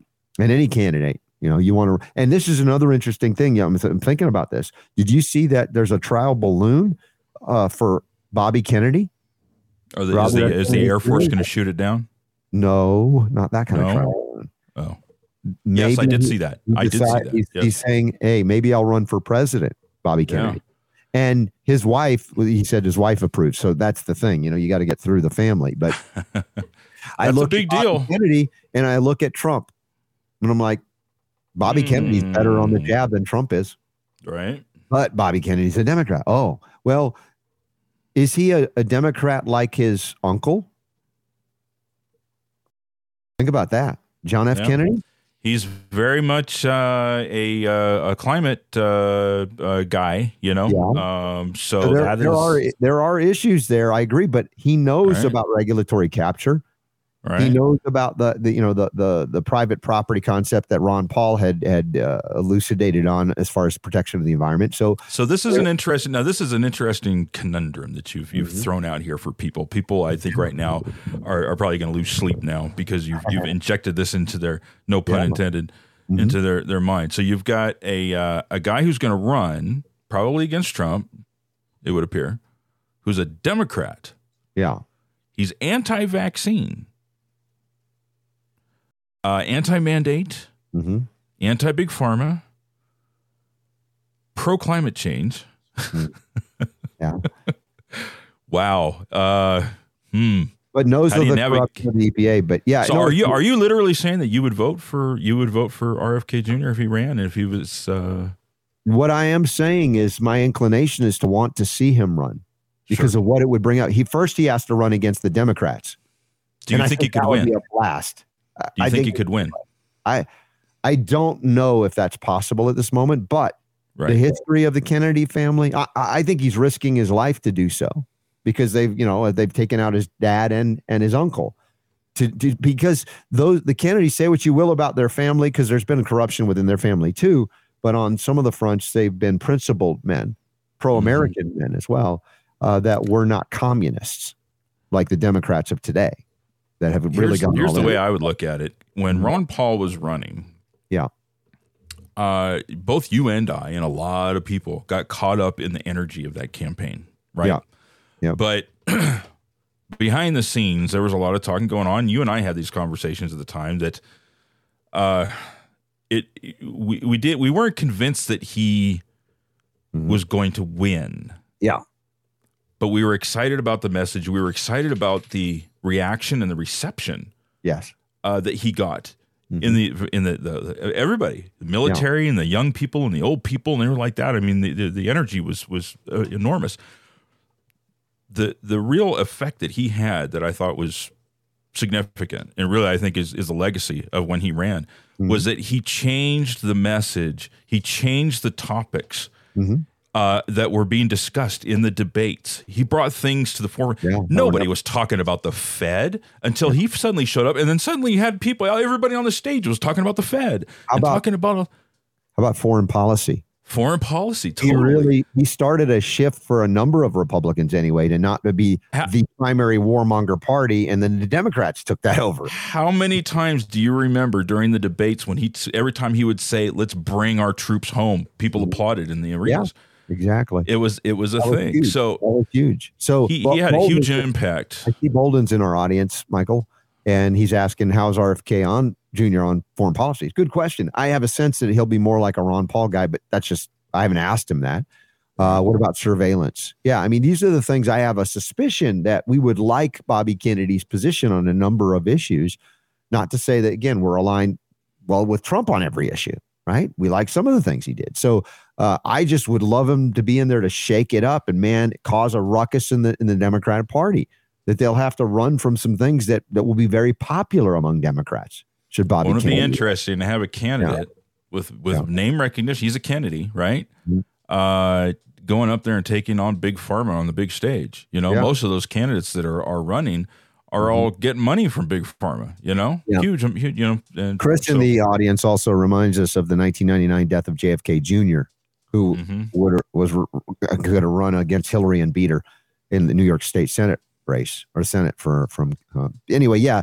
So the Kennedy clan, they've dealt with a lot of this. And so kudos to Bobby Kennedy for not walking in fear. Although his voice, that Dystonian, his voice that happened, I think there's a familial thing that happened there. As that goes. But I'm fascinated by what could be shaken up on the Democrat Party side. Yeah. We'll see what happens there. Anyway, look, and I'm not under the delusion that if just one guy was president or one gal, everything changes. It's about our reflection of our values. And if we want government to give us stuff, then we'll always vote for, whether it be welfare or warfare, because they're the two sides of the same coin. When we take responsibility for our own lives and care for others and help others, because we have the capacity to do so in freedom, not in coercion, not in deception, not in fear of loss of our freedom. Let's see what else is coming up. Upcoming events. Right after the Emord events in Virginia, I'll be flying down to Tampa, basically Clearwater, Florida, for the Nutritional Frontiers amazing retreat, healing retreat on the beach in Clearwater. So I'll be there on the 1st and the 2nd of April, although I'll miss the nighttime festivities on the 31st because I'll be at the Emord event. But I'd love to see if there are a few tickets left. I think there may be even day passes to go to that. But the Mind, Body, Soul Restoration event 2023, that's April 1st and 2nd. And I believe, didn't they say Judy Mikovits is having a birthday at that one? I think that's Judy Mikovits and... Who else? Is it Joe Messino's birthday too? Joe Messino, yeah. They're both having birthdays. We'll have some birthday celebration there as well. Yep. And then coming back from there, let's see, we've got some other events mid-April, I believe it is. A little after mid-April, the 21st. April 21st. The Be Healthy Utah Conference that I'll be speaking at and broadcasting from there, BeHealthyUtah.com. Then the Functional Medicine Summit and Expo with Drs. Terry and Stu Warner. Once again, we're back in Nashville. And you can become a vendor if you want and be part of that. Send a message to drsdoctorswarner@protonmail.com if you'd like to be part of that. Otherwise, just click on the link. Dr. David Brownstein, Dr. Krishna Donaparthi, who was with us at the Next Steps Conference, Dr. James Neuschwander, Dr. John Witcher, who's running for governor of Mississippi. I haven't interviewed him yet. Dr. Avery Jackson, Judy Mikovits, me, Christina Parks, James Thorpe, Dr. Charles Rouse, Dr. Jordan Vaughn, Christina Rahm, Ed Group, Dr. Group. So there's a lot of good people are going to be there. Of course, the Nurse Freedom Network, we will see so many of our friends there as well. So after that, we might have some other events popping up before that. I just don't have them on the map yet. But the Goody Farms Homestead, our great friend Leslie, who has the Stay at Home Mom podcast on the Robert Scott Bell Podcast Network, is hosting us till July 14th, 15th, and 16th, mid-July. Food, family, campfire, music, learning, healing, homesteading, and organic pie. That alone. Click on that, watch that, check it out. We'll like to see you there for that weekend. And then we have September 14th through 17th in Las Vegas of Biomed Expo. For tickets and info, go to biomedexpo.com. And if you'd like, you can... Well, all the things we talk about here, you can have access to. There are banners available to you here at robertscottbell.com, including when we get to questions of the day, we're going to talk about a little bit of heavy metal detox options as well. That's coming up. So what did I miss? What did I miss here as we going through the show today? By the way, rumor has it there will be a new episode of Preacher and the Polish Girl today. Oh, okay. Later on this afternoon. Yes. So shout out I've missed their voices. They haven't had an episode in a couple weeks. Well, good. I'm glad they'll be back. Yes. Mm-hmm. So let's see here. Omission of children's COVID-19 vaccine deaths in Australia raises concerns. Man, you talk about a prison penal colony of Australia, government collusion against the people. And omission? Why was there an omission? Well, the why who was in charge of that one? Somebody dropped the ball. Yeah. Well, we just didn't bother to put it up there. Didn't think you guys would be interested. Yeah. Well, why didn't they release the fact that children were being harmed from the COVID jabs and even killed? Even killed. Well, that would increase what? Vaccine hesitancy. And we couldn't have that because the people of Australia were sold out, just like the people of Israel were sold out. People of Canada, New Zealand, America, various European countries were sold out to the pharmaceutical church. These are disgusting men and women in government to do that. And children died. You know, it's bad enough if adult dies. I'm not saying I'm diminishing adults who die, but good Lord, really innocent children, you went after them when there was no risk, no arguable risk to children in COVID? And you like target them, and then when they die after getting the shots, you deny that it occurs or just pretend it didn't? Despite 100,000 plus adverse events recorded according to the TGA's website, the VSIG has been convened only a couple of times during the pandemic. One occurred in January 21st, 2022, according to the article, discussed 2 fatal cases of suspected thrombosis and thrombocytopenia. You know, these things are real. It's like, shouldn't you say, hey, there's a risk, so we can't mandate it? It's anecdotal. But even anecdotal risk is a risk. You know, just it's disgusting. I pray that as we move forward, the people of planet Earth wise up like our founding fathers and said we should never give that much power to government to be able to own and control our bodies in this way. And I recognize the United States is the only official country that acknowledged that through a Declaration of Independence. But it'd be nice to see there be more movement toward freedom because of what we've experienced. And the doctors that claim, well, at the end of this article, they say, well, our hands are tied. As doctors, we really do not know how to treat these adverse events. There's limited information, limited collaboration, because overall there's some reluctance to discuss these. What? Some doctors even admit they're afraid to admit that they happen. And here we come back to the Health Independence Alliance. And this is only one group or organization among many unofficial organizations, ragtag groups that came together during COVID to talk about the things that were not allowed to be discussed. The doctors that came out that I interacted with, and I would talk about this almost every week on the air. Hey, we're talking to doctors about this. They're afraid to come out. They can't come out. They'll lose their job. They'll lose their license. What is it they say they don't know how to treat? Adverse events. And adverse. Mm-hmm. I don't understand. What is that? Why do you not understand that? What adverse event is it they say they don't know how to treat? For what example? Following the vaccines. I know, but what? Like, for example. Well, they can't say because they're not allowed to acknowledge that they exist. Yeah. Why don't you just say we're morons? Yeah. Well, you could treat it. You claim to be able to treat everything, right? You're a doctor. You're telling me the adverse events that come with vaccines you don't know how to treat? That doesn't make any sense. Well, they're not allowed to acknowledge them. And if they do, what do? How do they detoxify the body from an mRNA jab? They don't even know how to detoxify the body from a regular. Well, but listen, a doctor's not going to say, okay, I need to detox you from an mRNA jab. They're talking about other adverse events, from vaccination. And for them to say, we don't know how to treat those? Their treatments that were official and sanctioned and condoned were largely ineffectual or deadly. So the entire profession, which I say be disbanded, but certainly limited because they're dangerous dunces in this regard. I'm baffled by statements like that. It's kind of like when we found out that the examiners and medical guys and stuff like that, they don't have a test to be able to when somebody dies to determine whether they died from the vaccine or not. And I'm just like, yeah. What do you mean you don't have a test? How could you not? But apparently, that's what they say. That there's somebody dies, they do an autopsy. They don't have the ability, they say anyway, to be able to determine that the vaccine is what did it. So why do we look at them as experts in just about anything?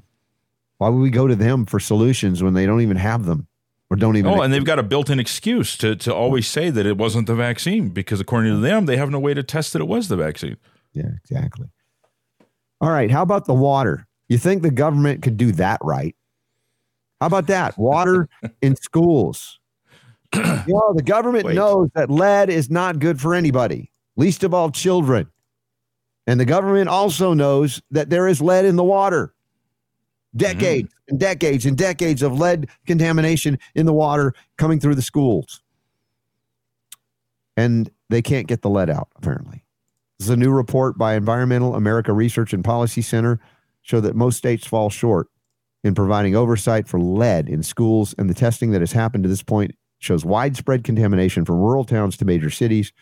Of course, lead lowers your IQ, creates a lot of developmental disabilities. And, there's a picture here of water fountains in this school in Missoula, Montana, found high levels of lead, and they just covered it in plastic. Say, well, we're just not going to let you drink any water. That's one way to fix it, right?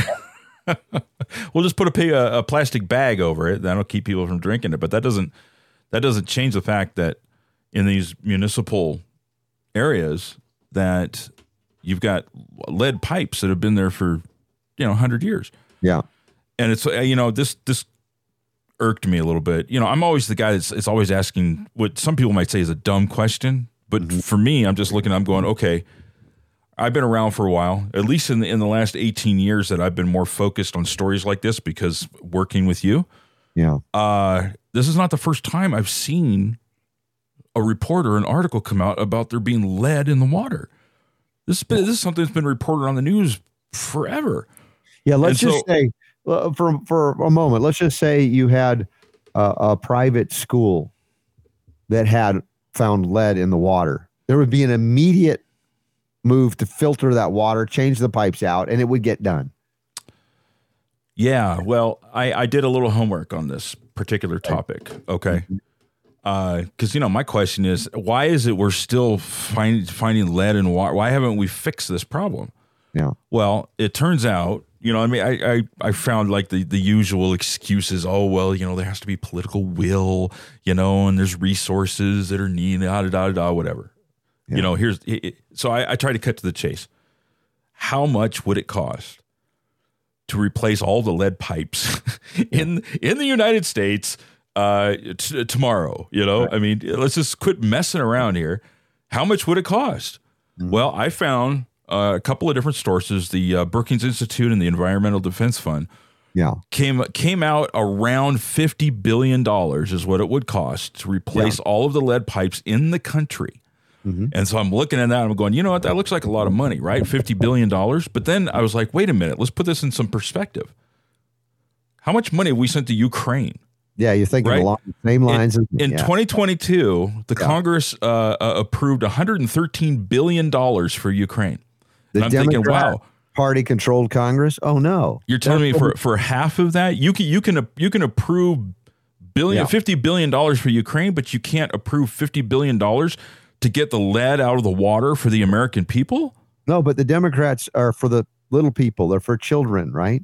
They're for protecting kids. How about this? Just today, we saw that article about how it's costing this country $150 billion annually for to take care of and provide what we provide for the illegal aliens that come into this country. That's $150 billion a year. And you're telling me that we can't find $50 billion, that there isn't somebody that can just go, you know what, this is a problem. Kids are dying. Kids are being damaged. People are getting sick. We're going to take $50 billion. Instead of giving it to Zelensky, we're just going to write this $50 billion check over here, and we're going to replace all of the lead pipes. Why hasn't that happened? Mm-hmm. I mean, is it not important? Apparently not a lobby from the Pipe Fitters Anonymous groups. Also, they could do it for a fraction of the cost just through multimedia filtration technologies. So without even changing the lead pipes, they could filter out the lead and other contaminants at the source of those fountains for far less than the 50 billion you rate, and even having to change filters occasionally. Just get out there. I mean, that would be a I guess a solution. But if they fix the lead pipes, then you wouldn't have to have the filters, because filters take maintenance. It's a cost. Oh, I agree. I'm just saying if it's in the short term, absolutely. Oh. And you would think it wouldn't be that difficult for somebody to point out all of the problems that are going on with the lead in the water, right? Mm-hmm. I mean, what was the name of the city that made the news? Flint, Michigan, right? Yeah. I mean, gosh, everybody was in an uproar about how that it was racist, and these poor people in these low income areas and stuff like that, they're being discriminated against because they wouldn't fix the water, and these kids are getting sick and all this stuff. And nobody even cares about that anymore. It's over. Short-term memory loss. That's what we have in this country. But it seems to me it wouldn't be that hard for somebody like a Jonathan Emord, maybe, right? Yeah, in Senate, to get there and say, hey, look, this is going on. We can spend $50 billion on this stuff over here, or we could spend $50 billion and actually do something that's going to be good for the American people. Shouldn't be that hard of a sell, you wouldn't think. Yeah, well, and if the Democrats who had, control of all the houses of Congress for a time, again, same thing when we see the Republicans in control or establishment Republicans, not a lot changes. Finding people, men or women of integrity that can't be bought like Ron Paul, like I said, it's not going to solve everything, but it's going to help impact I've talked about it this way, sphere of influence. We all have a sphere of influence and we have impact on people around us. Having good people in areas where there are a lot of bad people might not be good for the good person, but if that good person is willing and is aware of going into that environment and is not contaminated by it, there can be a positive effect on people around him. I think that the net result of a Ron Paul in Congress overall was a positive effect. Some were inspired. There are people that have a Ron Paul type legacy that are in politics today because of what they witnessed, not only at the House of Representatives where he served, but in various state houses and Senate campaigns and maybe one day gubernatorial campaigns and presidential campaigns to come. So this is where I say it's not a zero-sum game or, whatever the term is where it doesn't matter. Nothing matters and what if it did? I am not encouraging you to vote or not vote, but I am actively supporting my friend Jonathan Emord because I believe it would be a net positive to have someone like that of that integrity in there, to pontificate, to elaborate, to not coerce, but certainly through intelligent discourse, historical perspective, and his ability to write legislation like he wrote for Ron Paul. I think overall we're better off. That's why I'm supporting him. Whether you vote for him or not, or whether you vote or not, it would be, I think, a better thing to have him there than not. Does it mean that solves every problem? No. But then for those that say it doesn't matter at all, then what's the point of being alive and having, you have no impact on anybody around you at all? None? Why are you here? And I'm not initiating calls for your elimination or destruction when I say that. That'd be like a population reductionist agenda. But those are the people that are saying we need to reduce population, but they never volunteer themselves to do so. That's different than what I'm telling you here. I'm just saying for those that have become so jaded, and I can't argue against how you become jaded. I mean, we all have in terms of, voting. Would it change anything? Not much. But if you happen to know somebody of great integrity, wouldn't you rather have them in than not? In the meantime, you could still do other things that may be more effectual on the localist of local level. And that's really where it's important anyway, Yeah. I mean, really, look, I understand, and I can't remember the name of the guy in the chat room that was the other day giving you a hard time yesterday or whatever it was. Look, we understand that, at the highest rung of the ladder, there's not a whole lot going on there. Yeah. That's making a huge difference, or there's really not a lot of change that's happening that should be. But at the local level, it's a different story.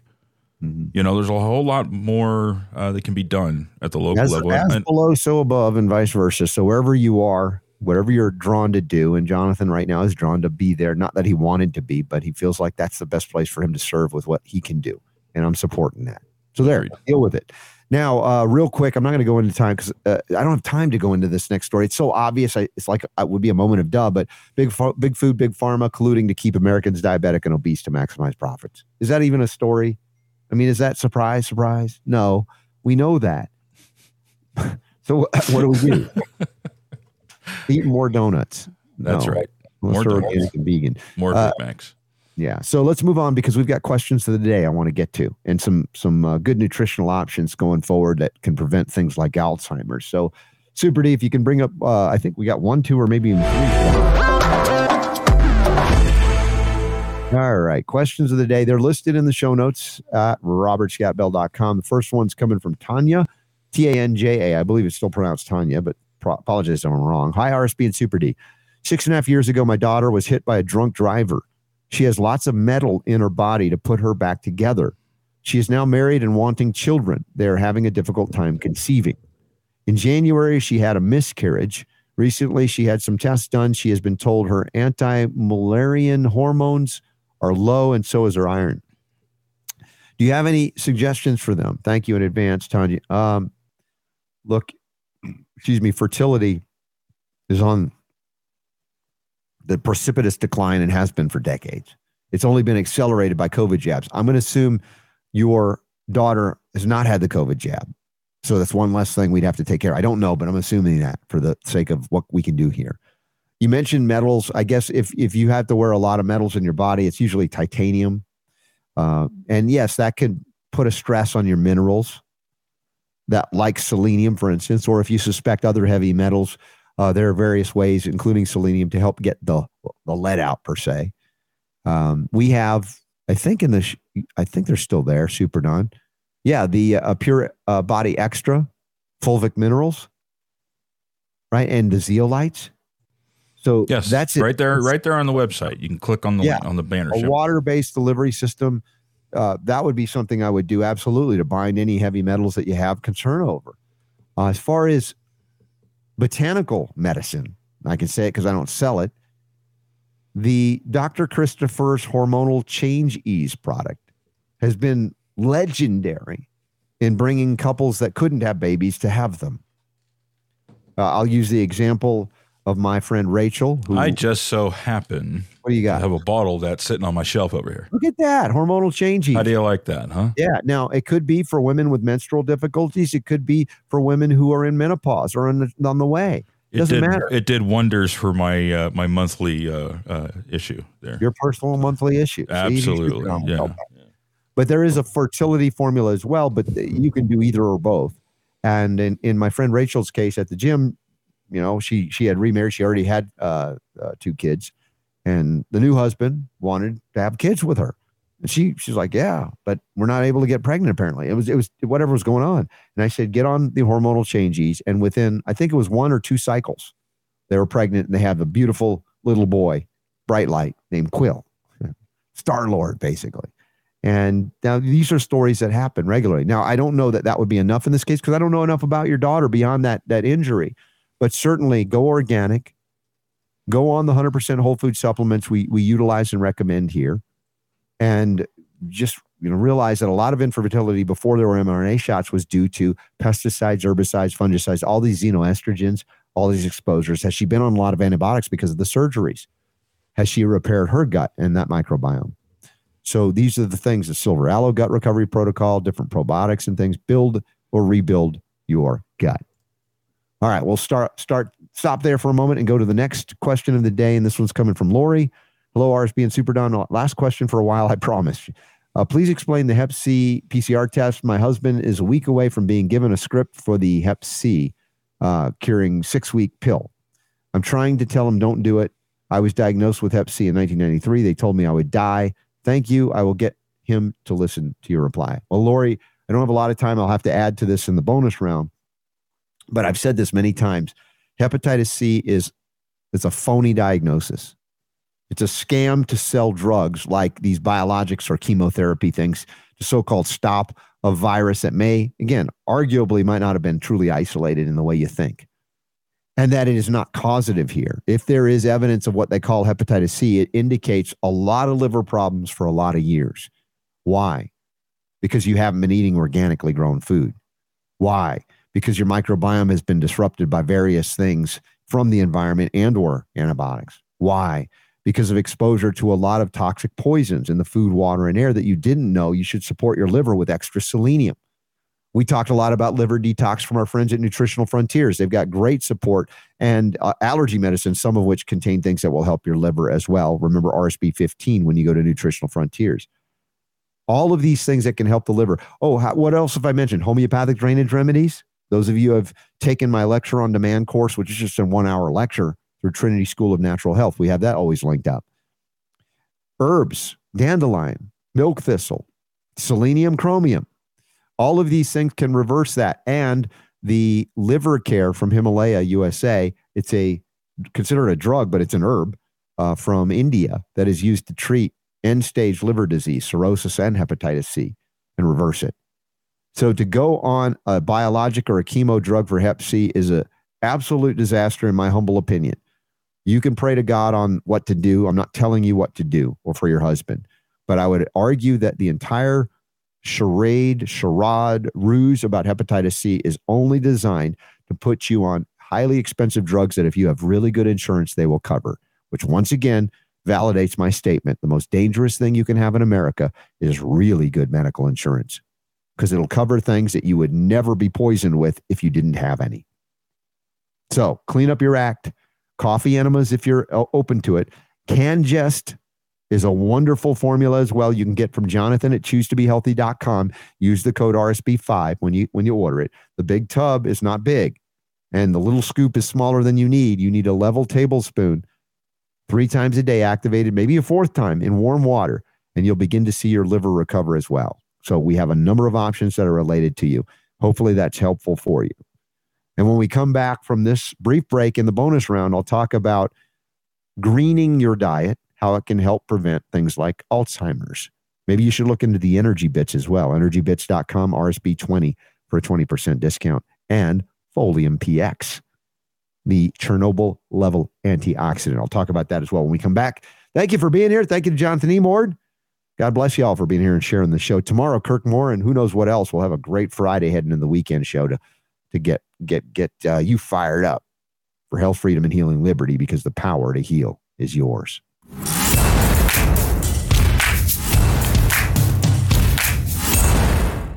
You know, it's funny when we get questions like that, and I think about the things that I just related in the last couple of minutes of the show. It's like there's so many options. I mean, it's like when the doctors say, we don't know what to do for adverse events. Like, we have the opposite problem. We have some would say too many options. Right. And it can be confusing for people. And I don't want to confuse them, but I would also say whether you're using a healthcare provider or applied kinesiology muscle testing to determine it, or you try to throw the proverbial holistic organic kitchen sink at it, we'll pray on it. There are so many ways to go when it comes to healing the liver. The liver's most regenerative organ. And we covered briefly a story, I believe, last week about the microbiome and how critical it is to have a healthy gut to be able to regenerate liver tissue. So the gut is, again, coming back. Silver aloe. CanGest. Silica for connective tissue. Copper for connective tissue. Copper also for phase 1 liver detox. I didn't even get to mention that for her husband. Get on the Sovereign Copper. Take extra grass-fed liver supplements. There are so many things that can be done to restore liver health, and then they go, nope. Only thing allowed is toxic chemo for Hep C, which is I believe a fictitious diagnosis. Super Don, I didn't know you were having that monthly issue, but I'm glad the hormonal changes. Yeah, boy, that's good stuff there. Oh, I put it back. Anyway. Yes, but I wasn't using it for me. You are without statement today. That's all right. You did talk a lot today. I'm without on that particular topic. I am sure. Yeah, you don't just talk about anything. Certain things have to be. No, there are some things, and it's just when I'm putting stuff together for the show, I have a tendency not to really go too deep into a lot of these articles just because I'm putting them together. That's your job. Yeah. But every once in a while, I'll see something, and I'll tell you, what I use to get the information to do the research on that water situation is my old pal ChatGPT. It's great for research. Yeah, it's great for research because if you get on a regular search engine, it would take you'd have to type certain things and go to a website. And you have to look on that website to try and find out the information that you're looking for. And trying to put everything together. You can literally go on something like ChatGPT and just ask the question, and then it gives you the information and even gives you the references when you ask for it. So anyway, that's how I found out about that. And it just some things, they just don't make sense to me. I just don't understand. It's like, on the one hand, I understand government is slow and inefficient and corrupt, and it's just. It's not like do you remember years ago there was I want to say it was a T-Mobile commercial, and it showed how would the country be run? What would Congress be like if it was made up of firefighters? Do you remember this? Vaguely, It was all these firefighters, and the guy gets up there and he's like, "All right, so let's see, what do we got on the thing today? Clean water. All right, how many people want clean water?" And all the firefighters go, and it goes, "Okay, we get clean water. What's next?" And I was just like, it was very funny, but at the same time, it pointed out how there are certain things in this country that don't seem to be on the surface anyway, Yeah. Really all that complicated that it should take months or years and thousands of pages and bills and all this stuff to just take care of, situations. I understand it's probably very simplistic to look at something like with this water situation and go, these guys over here said it's going to cost $47 billion. You guys can pull $47 billion out of your butt for just about anything. We've seen this over the years. So why not do that for something like, let's get the lead out of the water? Yeah. Who's against getting lead out of water? Raise your hand, please, in Congress. Nobody's going to raise their hand, right? Is it a worthwhile thing? I don't know. We've been spending decades of drinking lead, and it's obviously not having a positive effect on people, And I know you could probably draw the analogy to fluoride too, but there's a debate there. I don't think there's a debate with lead. I don't think there's people out there going, you know what, lead is good for this. Right. No, there's nobody that's going to say that. So why are we still screwing around here with these old lead pipes? And every 4 years we have some stupid State of the Union address where it's like, oh, infrastructure and yada, yada, whatever. What you're telling me that you just never got around to the lead pipes? What have you been spending all that money on? Yeah. I mean, is that pothole still there? That you drive over every day, for the last 5 years in the, where's this money gone? Yeah. Has it done some good? I'm sure it has, but gosh, you would think lead in the water should be up on the list of priorities somewhere, a little higher than obviously where it's at. Anyway. Well, and it's another thing, with all of the toxic exposures, we have got so many options on how we counteract toxic burdens, and so many I know that work. And I bring up the example of my mother again at now 89, and all of those things have helped, but she was suffering through the last 3 years and lost her energy to go out dancing and things. I mean, there's like a lot of stuff going on, and sometimes it's something new that we didn't know about, some plus factor we didn't know. And I'm always open to learning something new. I hope you all are too. And that's where we encountered Bayberry and his Folium PX, a Chernobyl level antioxidant that did the proverbial trick, if you will, for my mom, who got her back on her feet out dancing again. And so if you haven't checked that out, for those of you who are dealing with things for years and years and years, give it a go. We have a link, foliumpx.com, FOLIUMPX.com. Use the code RSB10. It's a 3-pronged approach. You take the regular Folium PX the first month. There's an immunocomplex the second month, and a relax or kind of stress kind of version the third month. And you rotate through these things, and it's profound, the benefits. And if you're dealing or concerned about, the dioxins, the radiational components, if you live near a nuclear, plant, or who knows, there's a lot of things that'll take you to the next level. And even, the food based way that we go, of course, there are herbs mixed into there that are basically food for the body. And then the energy bits, the chlorella and the spirulina that my wife's taking, that she got energy to do things she wasn't able to do for years as well. Which is the one thing that puts you over the edge, over the top in a good way. Everybody's unique. There are certain basic similarities that cover over and over again. And then occasionally we bring you some new things. Those of you who are looking to get your vascular system in order, the Cardio Miracle has been a godsend. Like I said, I'm running circles around a lot of people. Now the people on it are going, I'm catching up to you, Robert. That's great. I'm thrilled. It's a good thing. And remember, the erythritol is gone from it. For those of you, they've been working on it for at least 6 to 8 months before this article came out. In fact, John put out an official statement a day or two ago. Did you see that? Yeah. Where he was talking about that. So everything's going to be monk fruit now. Monk fruit. It's a monk fruit stevia blend. Yeah. So looking forward to that. Hear that. Wonderful. And on the energy bits. Yeah. I've started taking those, and I'm enjoying those. And I noticed there were a couple of people. I think I got an email not too terribly long ago from somebody who was saying that they were balking at the cost of the energy bits. And with the RSB 20 discount, it comes out to about, for like a bag of 1,000, it's about $100. Yeah. Like $108, I think, or something like that. And it's interesting because I actually, for whatever reason, I don't know why, I've always thought that like algae's cool. Yeah. As a nutrition thing. And part of it is when I first got introduced to it here when I moved here to Klamath. Yeah, the blue-green algae. Because there's a giant lake out here and it has super blue-green algae in it. And so I did some reading on that, and I was kind of fascinated because the algae is like one of the most nutrient-dense foods on the planet. Yeah.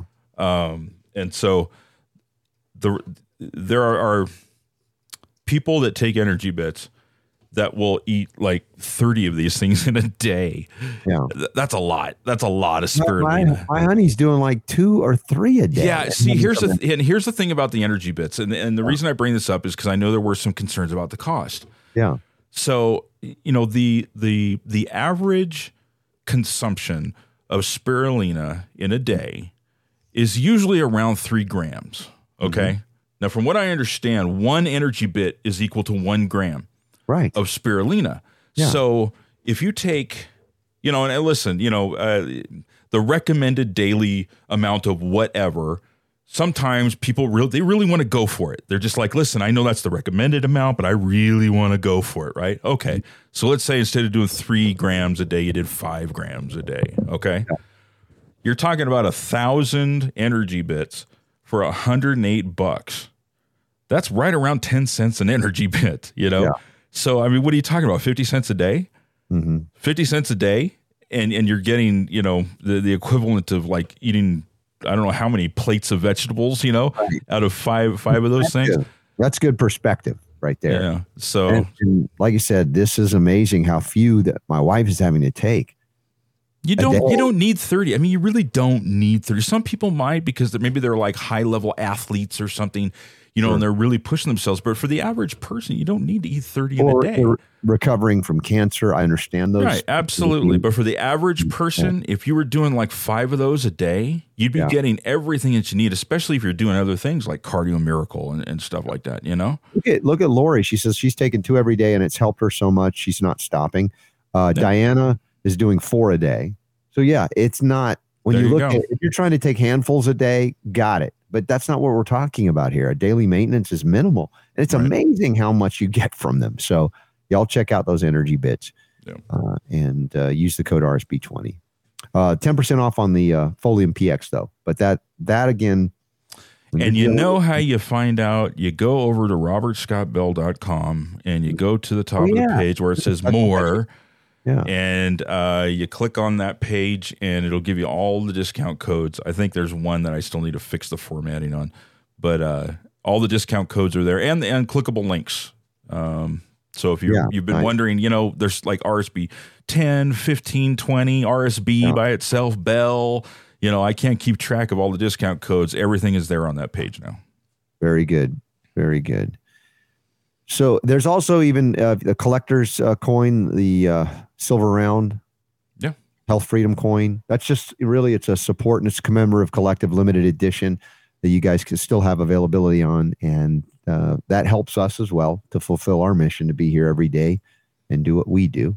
So, and by the way, you wanted to bring up the energy bits because there was an article there about people who eat leafy greens. Yeah. Have a diet high in leafy greens that it's showing that it's helping with Alzheimer's. Yeah. Go figure, right? You're getting like awesome nutrition that's going to help with Alzheimer's. Kind of makes sense. Mm-hmm. Right? Yeah, exactly. All right. Upcoming events. We covered that. Nutritional Frontiers, the Mind, Body, Soul thing, March 31st, April 1st and 2nd. I'll be heading down on the 1st and 2nd for that. We got the Sovereign Copper happening. There's all kinds of things, fun things that are coming up.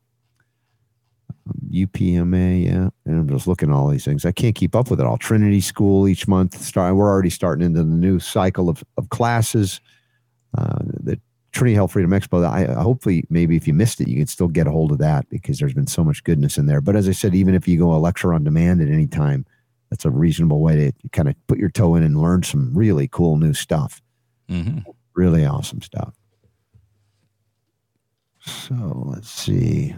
What else am I forgetting here? I'm thinking there's more I wanted to relate, and maybe you guys can put in the chat something you want to cover. Otherwise, we'll sign off. I would say early. We're in the bonus round. Golden, Cardio Miracle is my favorite. Yes.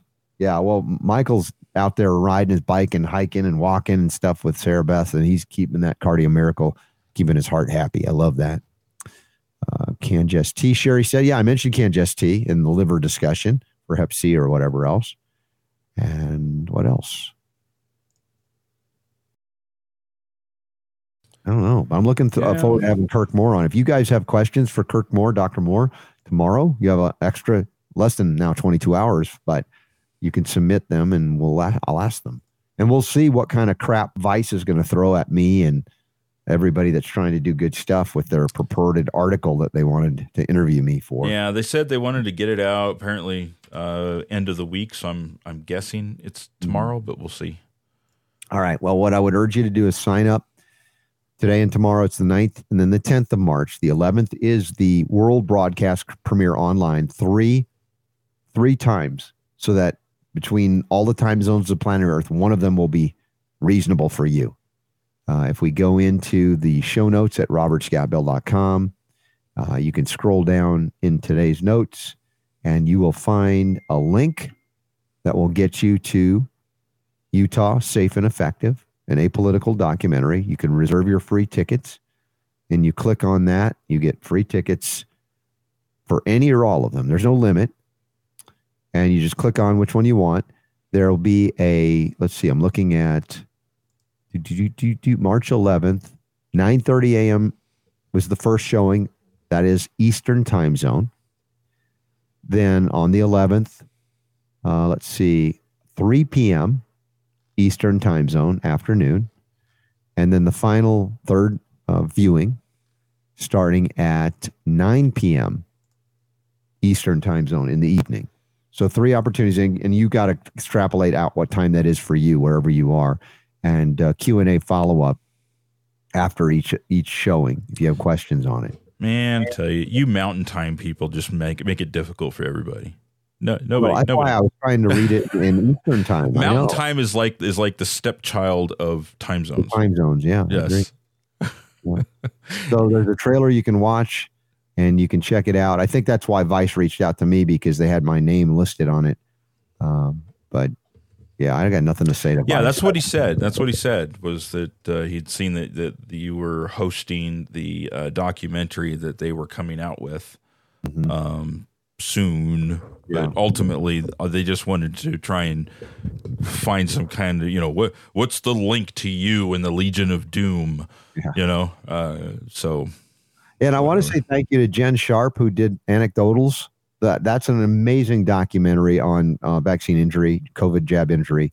She did a great job. She's such a talented filmmaker. And, I had sent her a review copy before it was in this final version, this documentary that we're talking about now, Utah Safe and Effective. And she gave great notes, great feedback from her experience. And it really helped us to modify a little bit, tweak it a little bit at the end to make it better. And thank you for that. She didn't have to do that. She was just so wonderful to do that.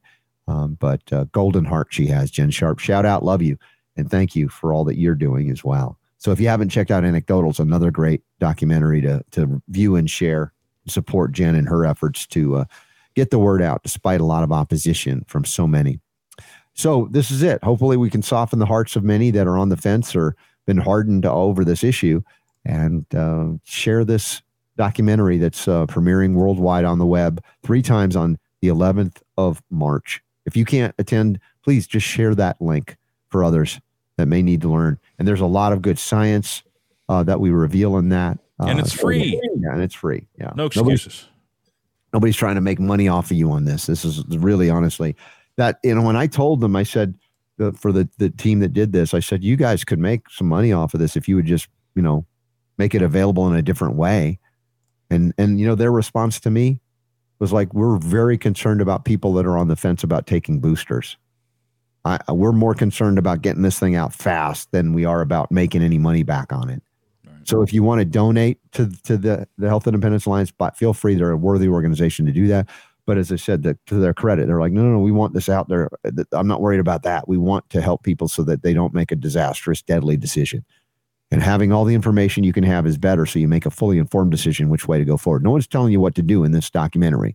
But when you witness what they didn't want you to know, see, hear, and understand. Yeah. This will reach some people that haven't been reachable yet. Y'all check it out. So anything else in the chat room or anything else we didn't get to today? No, I think that's it. I think we're all caught up. So appreciate you guys watching. Yeah. We'll be back tomorrow. Dr. Kirk Moore and Charles Nedland, I think, is going to be on tomorrow. He's a Laban connection, so it's going to be a good one. Yeah, and shout out to Laban. They're in India, Laban and Anna. India? I don't know if you've seen pictures on Instagram. No. Good Lord. They're looking good. I mean, it's looking like India's treating them What the heck well. are they doing in India? I don't know. We'll have to get them on somehow. They'll be like, they're like 24 hours, 12 hours difference from us. We got to get them on just to hear how things were in India. That'd be great. That's kind of cool.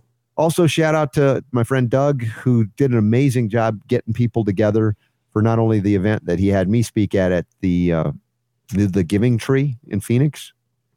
That's an amazing organic vegan restaurant. That was fun. Michael Bolden, we would have fun. I went there the last night I was there. I called up Doug and I said, "Hey, Doug, you want to go back to the Giving Tree?" He didn't hesitate. He said, "I'll be right over." And so we took our ride down the road and went there and had some kind of organic coconut drink. I had like a smoothie of some kind, and then a couple of pieces of organic vegan pie because I could. One of them was another coconut kind of thing. Another one was like a vegan cheesecake, not like the icy kind that we got from the other people that were nice, but this was really good. And so if you're ever in Phoenix, go to the Giving Tree. Apparently it's an offshoot of his David, who runs it and owns it. His daughter runs the Chocolate Tree in Sedona, Arizona. I need an excuse to go to Sedona now. Sounds good to me. Yeah. Or Leslie, we can go to Missouri and have some organic pie there too, which we will. Jonathan Otto, am I interviewing Jonathan Otto tomorrow? I did see something about that on the calendar. It says Monday the 13th. Okay. I'll have to see when that. I thought that was coming up soon too. Yeah. All right. Whoa, that's tomorrow? Holy yes, God. sir. 9 a.m. your time. Really? Let me look. Let me see what it says tomorrow. 9 a.m. You're right. Look at that. Okay. So that'll put a curtail in the way I'll work out tomorrow in my normal morning routine. But Jonathan Otto for Jono, I will do that. No, he's got another event coming up very soon. Okay. Yeah. While we're looking at the calendar, I think this month it should be a Saturday AMA, if I'm not mistaken. Correct. And I'm looking at the 25th of March, and it looks open. Saturday the 25th, it looks open. Okay. So we can put it on the calendar for our next AMA. For those of you who are patrons, great. Thank you. We'll see you there. For those of you who are not, please become a patron member to join us live. And we'll do that the 25th Saturday at noon Eastern, 9 a.m. Pacific. And we also have people from Europe that often show up, which is kind of cool. And so that'll be our next AMA. It's on Zoom, so we get to see one another. And it's recorded, so if you can't make it, you can watch it later. So, all right, I just made an executive decision. Works for me. It is now, hold on, click. And click. No, I clicked the wrong thing. Oops. Whoops. There it is. I see it. It magically appeared. Nicely done. Let's try that again. Save. Yeah, I see it already. Okay. Right. It is. Yeah. I think I clicked on the wrong thing though. It probably didn't send you an email. I think you're looking at the calendar and it popped up. Mm-hmm. But I clicked on the wrong thing where instead of saying yes that I wanted to send invitations to everybody, I clicked on no. Oh, doofus. Well, you can redo it. I'll redo it. All right. Thanks, Thanks, y'all, for being here. Thanks, Super D, making it sound good. Thanks, Jonathan Emord, and all of y'all.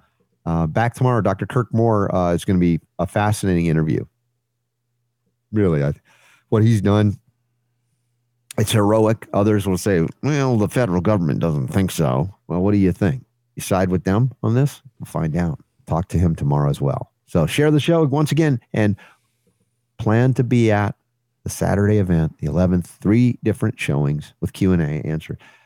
And that is Utah Safe and Effective documentary. All right. Thanks. See you later. 22 hours from now.